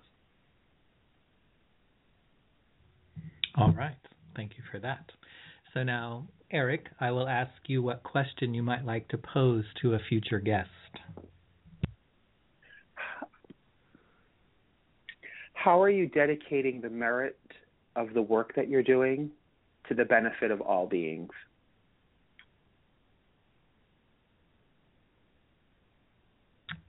And Rowan, would you have a question you'd like to pose for a future guest? Sure. My question would be, what does the color red sound like?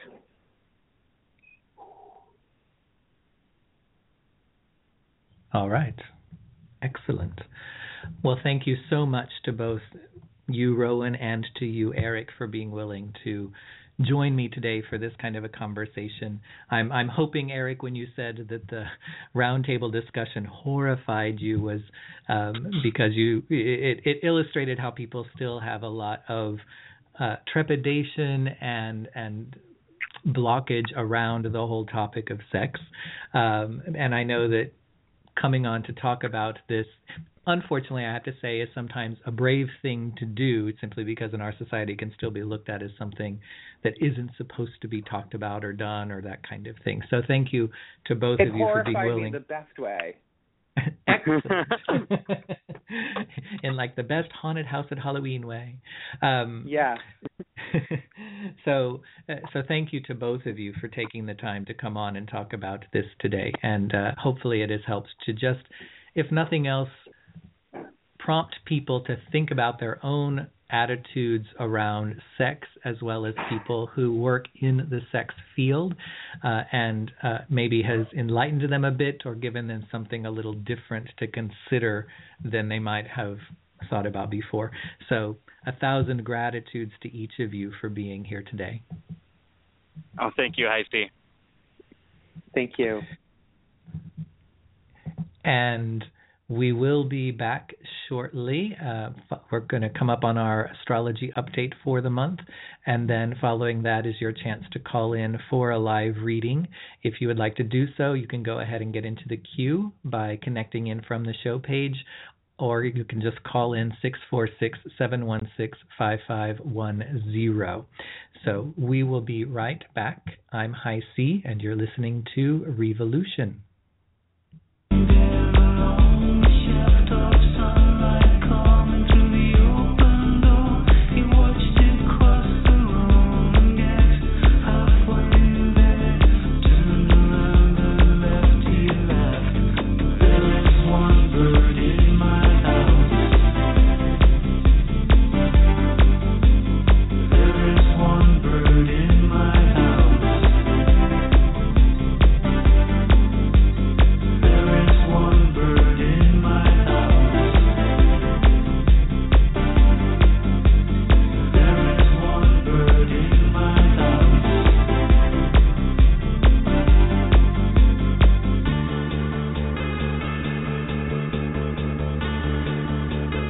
Greetings, Psychonauts.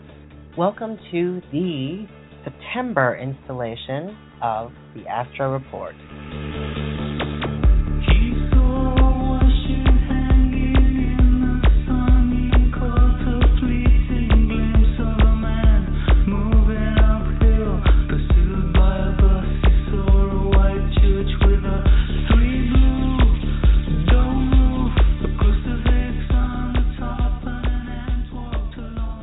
The universe is dominated by a preponderance of complex systems. Many of them could fit the definition of chaotic systems, which are roughly defined as systems with complex physical processes that demonstrate sensitive dependence on initial conditions. Put another way, small perturbations in the forming conditions of a complex system that controls its development can lead to radically unpredictable outcomes. In essence, what this means is that small changes can have big results, and we will never really know how and why. A strange attractor is a mathematical representation of these mechanisms and tendencies and helps us to essentially predict the unpredictable and reveal underlying order. It is an apt metaphor for the times we are living through, in which uncertainty rules the day and probability is a better guide than determinism could ever be. It is also a description of what we are collectively doing to ourselves now. Climate change is the biggest symbol of this entire concept. Here we are, a species on the planet that is introducing a small change, CO2 concentrations in the atmosphere and oceans, to the initial conditions, to the planetary climate system, which is a chaotic system. And the results are wild and unpredictable and quite possibly not very favorable for us. Knowing that we are the initial condition causing perturbations, and that through our socially constructed economic mechanisms, we are doing it, I propose the first challenge of our global initiation. We need to come up with a social meme a shift in our own society's initial conditions that will have far-reaching implications. Could it be that shifting individual behavior and perceptions of our place in the natural world that ultimately will lead to a disruption of the current trajectory we are on and a much-needed radical departure into a course correction and be ourselves a strange attractor that causes that shift in initial conditions? I bring this all up because it is the theme for the month's astrological transition. There is a strong energy of questioning the existing cultural assumptions that have created the converging crises we are collectively faced with. Specifically with Venus in Cancer, we are asked to delve deeper to the core of our legacies and tribal impulses and begin to decode and analyze the Western cultural legacy we have inherited through centuries of social evolution. The difference is this is not one done on a superficial level, but one that gets to the heart of matters and can be a wrenching emotional process where we must touch the subconscious mind and deal with ingrained programming that is difficult to examine and further to reduce. We have Uranus and Pisces to guide us in this quest as it puts intuition into the service of solving complex human problems. These will form the overarching themes for the month of September. September 13th, we will see a new moon in Leo, which I call infrared. This is a lunation in which the qualities of generosity, pleasure, and creativity are highlighted.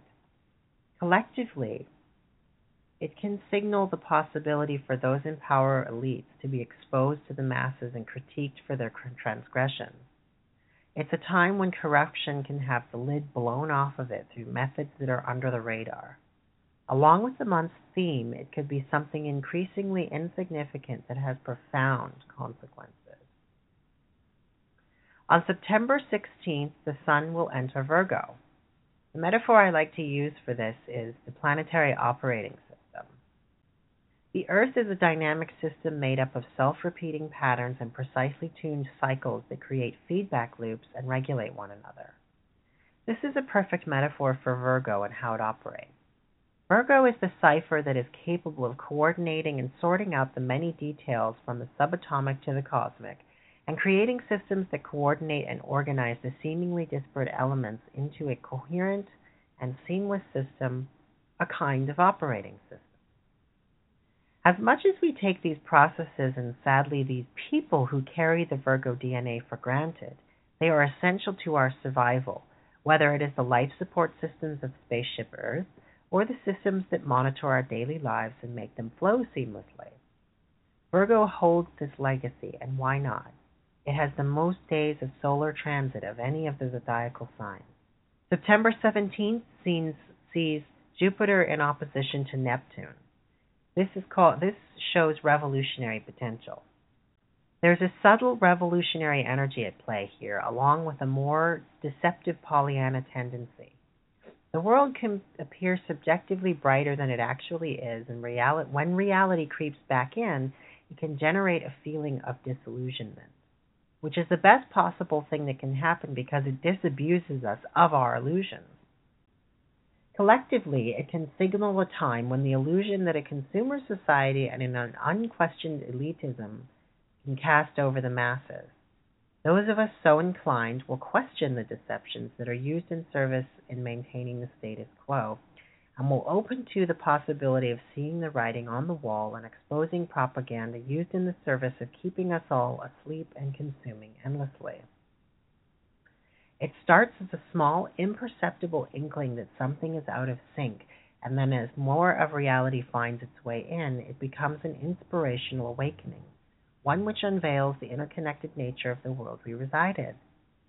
An inspired truth can sink itself into the subconscious mind, that we are truly inextricably linked to one another, and no elite or special interest group can change that essential connection. We jump then to September 23rd when Venus will trine Uranus. I call this ultraculture. The wrenching process of examining tribal legacy meets the far-reaching intuitive vision of the technological imagination. This is a unique configuration. It is one in which individuals are awakened to deeply examine the culture they have inherited from centuries of social evolution. we begin to question the underlying assumptions and welcome flashes of insight that help to reframe the social mind. We are emboldened by ancient legacies of being a social species and enticed by new advances in social organization and technological development designed with the aim of improving lives all around the world and mitigating crises that through our actions are unavoidable. What seems insurmountable becomes navigable by trusting our most unusual perception. How appropriate that it falls on the day of the September equinox, a time of balancing light and dark. September 24th, Mercury squares Pluto once again. Conspiracy theory. Reflecting themes of the earlier square, paranoia, the uniquely unparalleled failure of logic, rears its head once again, although amplified into a hydra. One head is cut off and 1,000 new threads grow in its internet placeholder. It is a reminder to maintain critical thinking and not fall for theories based more in speculation than evidence and common sense. The very next day, September 25th, sees Mars square Saturn. Reactionary people. We will see that those ideologically motivated by ancient legacy will insist that their religious liberties are being impinged upon, when in fact it is their duty to follow civil law which abridges none of their freedom to exercise their religion in a non-public context. Personally, we may find ourselves wrestling with our own atavistic tendencies and the thornier issues of dealing with cultural legacies that keep us trapped in primeval prejudice and constrain our imagination. September 29th sees a full moon in Pisces, a kind of intuitive apocalypse. Apocalypse is an ancient Greek term that meant uncovering and referred to a literal disclosure of knowledge. In our culture, it has come to mean an event of catastrophic disruption so disruptive that it renders its victims powerless to rebuild or reconstruct in the aftermath. I prefer to utilize its original meaning and state that this moon will be a rather powerful one, lending itself to leaps of intuition that reveal cosmological and timeless truths, whether they be about existence itself or something more mundane. They will all be profound in their implications, and like chaos theory, reveals reality can be quite strange, mysterious, unknowable, and revealing of underlying order. Perhaps reality is its own strange attractor that convinces us of its total randomness and then blindsides us by its very surreal unfolding. The next day, September 30th, will see the Sun conjunct Mercury in Virgo. In this case, the devil is in the details. It is wise to bring focus to the way life is operating and make any improvements in the efficiency or the efficacy of these self-regulating systems. This applies individually and collectively. How is this system operating?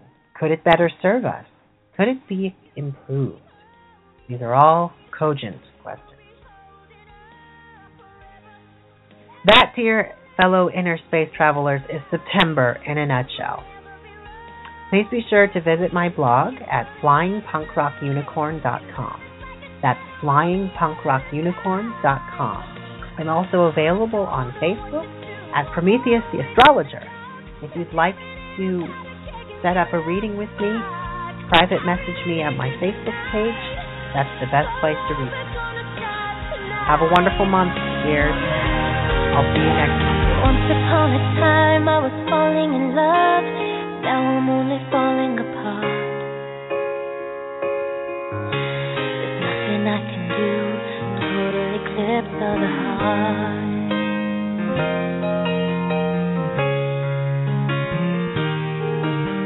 Once upon a time there was light in my life. Now there's only love in the dark. Nothing I can say. Total eclipse of the heart.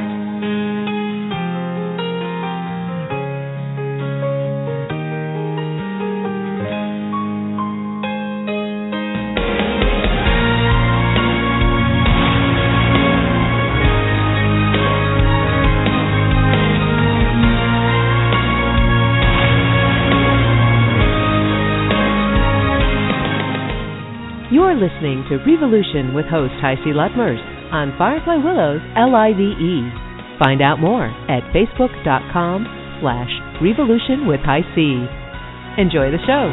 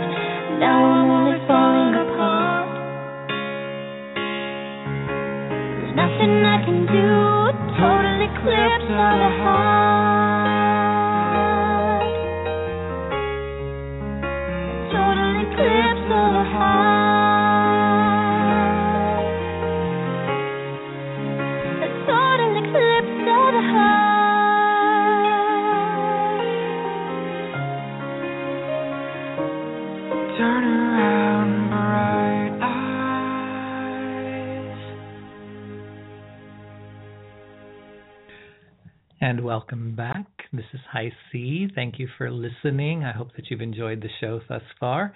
This brings us to our segment where you have a chance to receive a reading live on the air. There isn't anybody in the queue at this point, and I'm assuming that's probably because, based on my card of the day and newsletter I send out every morning, everyone is probably busy organizing and doing their fall cleaning and getting things all in arranged and ready to go for the coming fall season. So I thought, just to close the show, I would just pull a card and see what it is that we just need to know, think about, consider, or do at this particular time. And whether that means if you're listening live right now, whether that means you're listening sometime after this show is aired, you're hearing this at the right time. That's always my belief. So this is simply what we need to hear when we hear it at this moment to keep in mind. And the card that came up is the Page of Swords, or in this deck that I'm using called the Japaridzi Tarot, the Stranger of Winds. And sorry, not the page, the Knight of Swords. So this is a time when we need to be thinking clearly and moving ahead without hesitation. We need to, in some ways, gird ourselves or ready ourselves for battle, but that just means that it's time for us to be willing to move forward in taking on what we know to be the right thing to do. It is time for us to be willing to become more active in fighting for what we believe in, as well as combating against injustice and imbalance.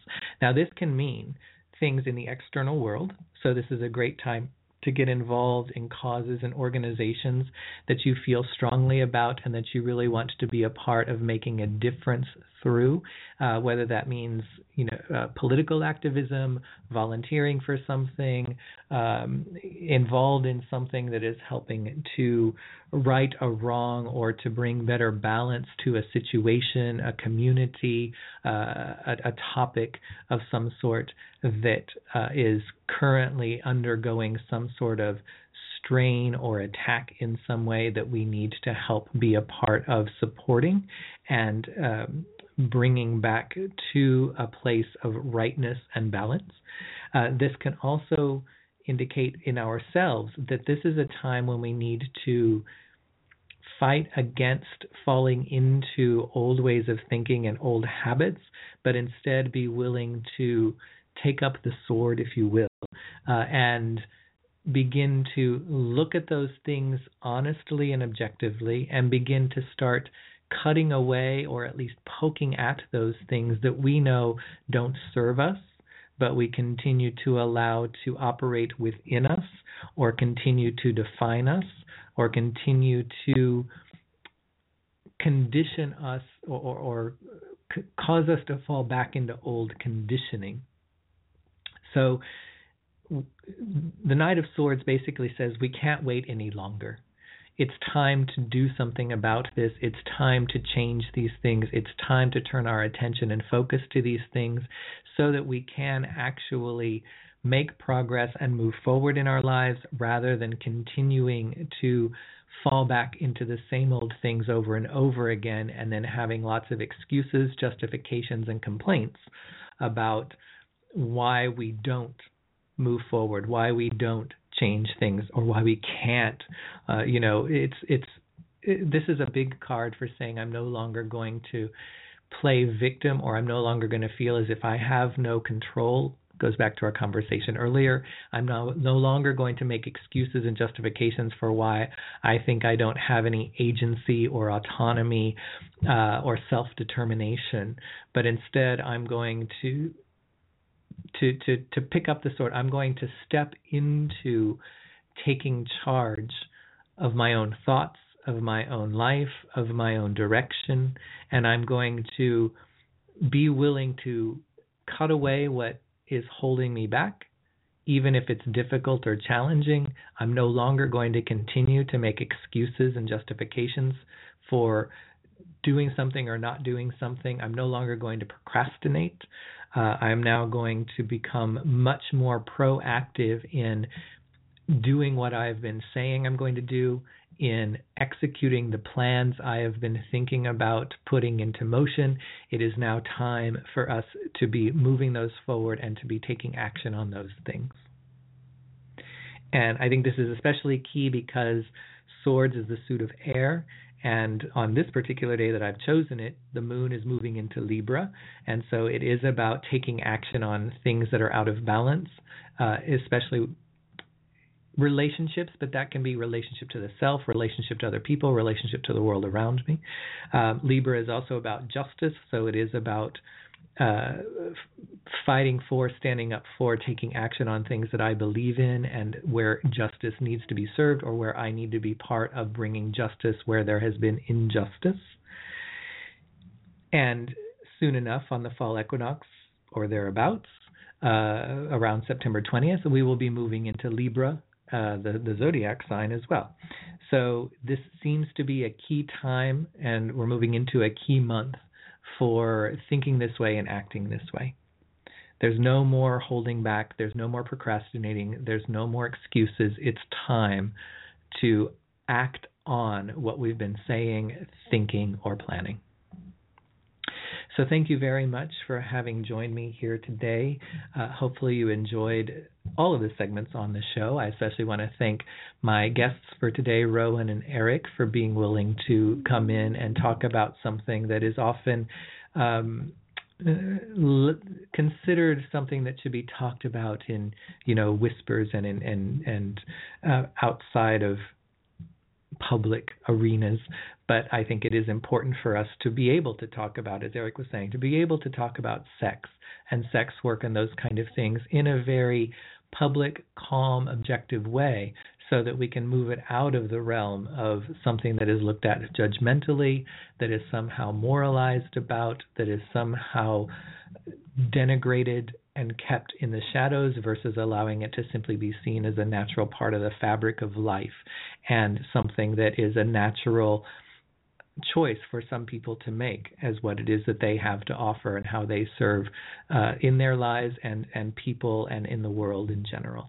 So thank you very much to Eric and Rowan, and also to my other contributors on the show, Linda Wiley, Prometheus, as well as my co-hosts in the round table. And I will look forward to having you join me here again next month. Revolution airs the second Sunday of each month at 10:30 a.m. So I would encourage you, hopefully, to tune in again there. You can also hear any of the past shows for this or any of the other shows on Blog Talk Radio, or you can go to iTunes, search for Firefly Willows, and it will come right up, and you can find all of our past shows there. And if you would like to get in touch with me, you can do so. My website is tarotbyhic.net. You can email me, hic@tarotbyhic.net, or you can find me on Facebook. Just search for Tarot by HiC, or go to facebook.com/tarothic, and you will be able to both find my page there, like it if you would so choose, as well as send me a message. So thank you for listening, and I look forward to having you join the Revolution again next month on October 11th, which is the second Sunday. Until then.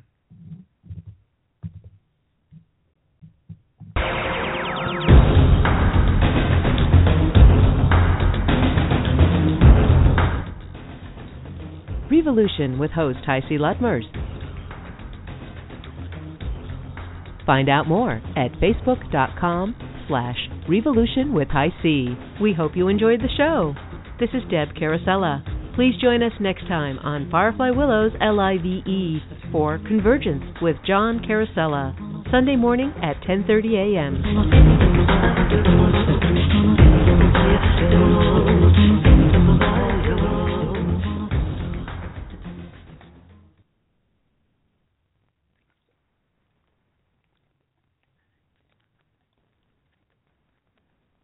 Waiting on a tax return? Hopefully it ends up in your hands. Fraudulent tax returns due to identity theft increased by 30% in 2023. If you're in a bind this tax season, LifeLock can help. Our U.S.-based restoration specialists are experts dedicated to helping solve your identity theft issues. And all LifeLock plans are backed by the $1 Million Protection Package. So we'll reimburse you up to the limits of your plan if you lose money due to identity theft. Help protect your information this tax season with LifeLock. Save up to 25% your first year at LifeLock.com/aware. If you only have a 401k, you're not getting the most for retirement. Wait, what? Add a Robinhood IRA on top, then they'll boost it by 3%. You can do that? And if you transfer in any retirement account, you get 3% on top of that. Is there a limit to the match? No limit. Robinhood Gold gets you the biggest contribution match of any IRA on the market. Sign up for Robinhood Gold at Robinhood.com/boost by April 30th. Subscription fees apply. Investing involves risk. 3% match requires gold for 1 year from first match. Must keep IRA for 5 years. Match on transfers subject to additional terms and conditions. Robinhood Financial LLC, member SIPC.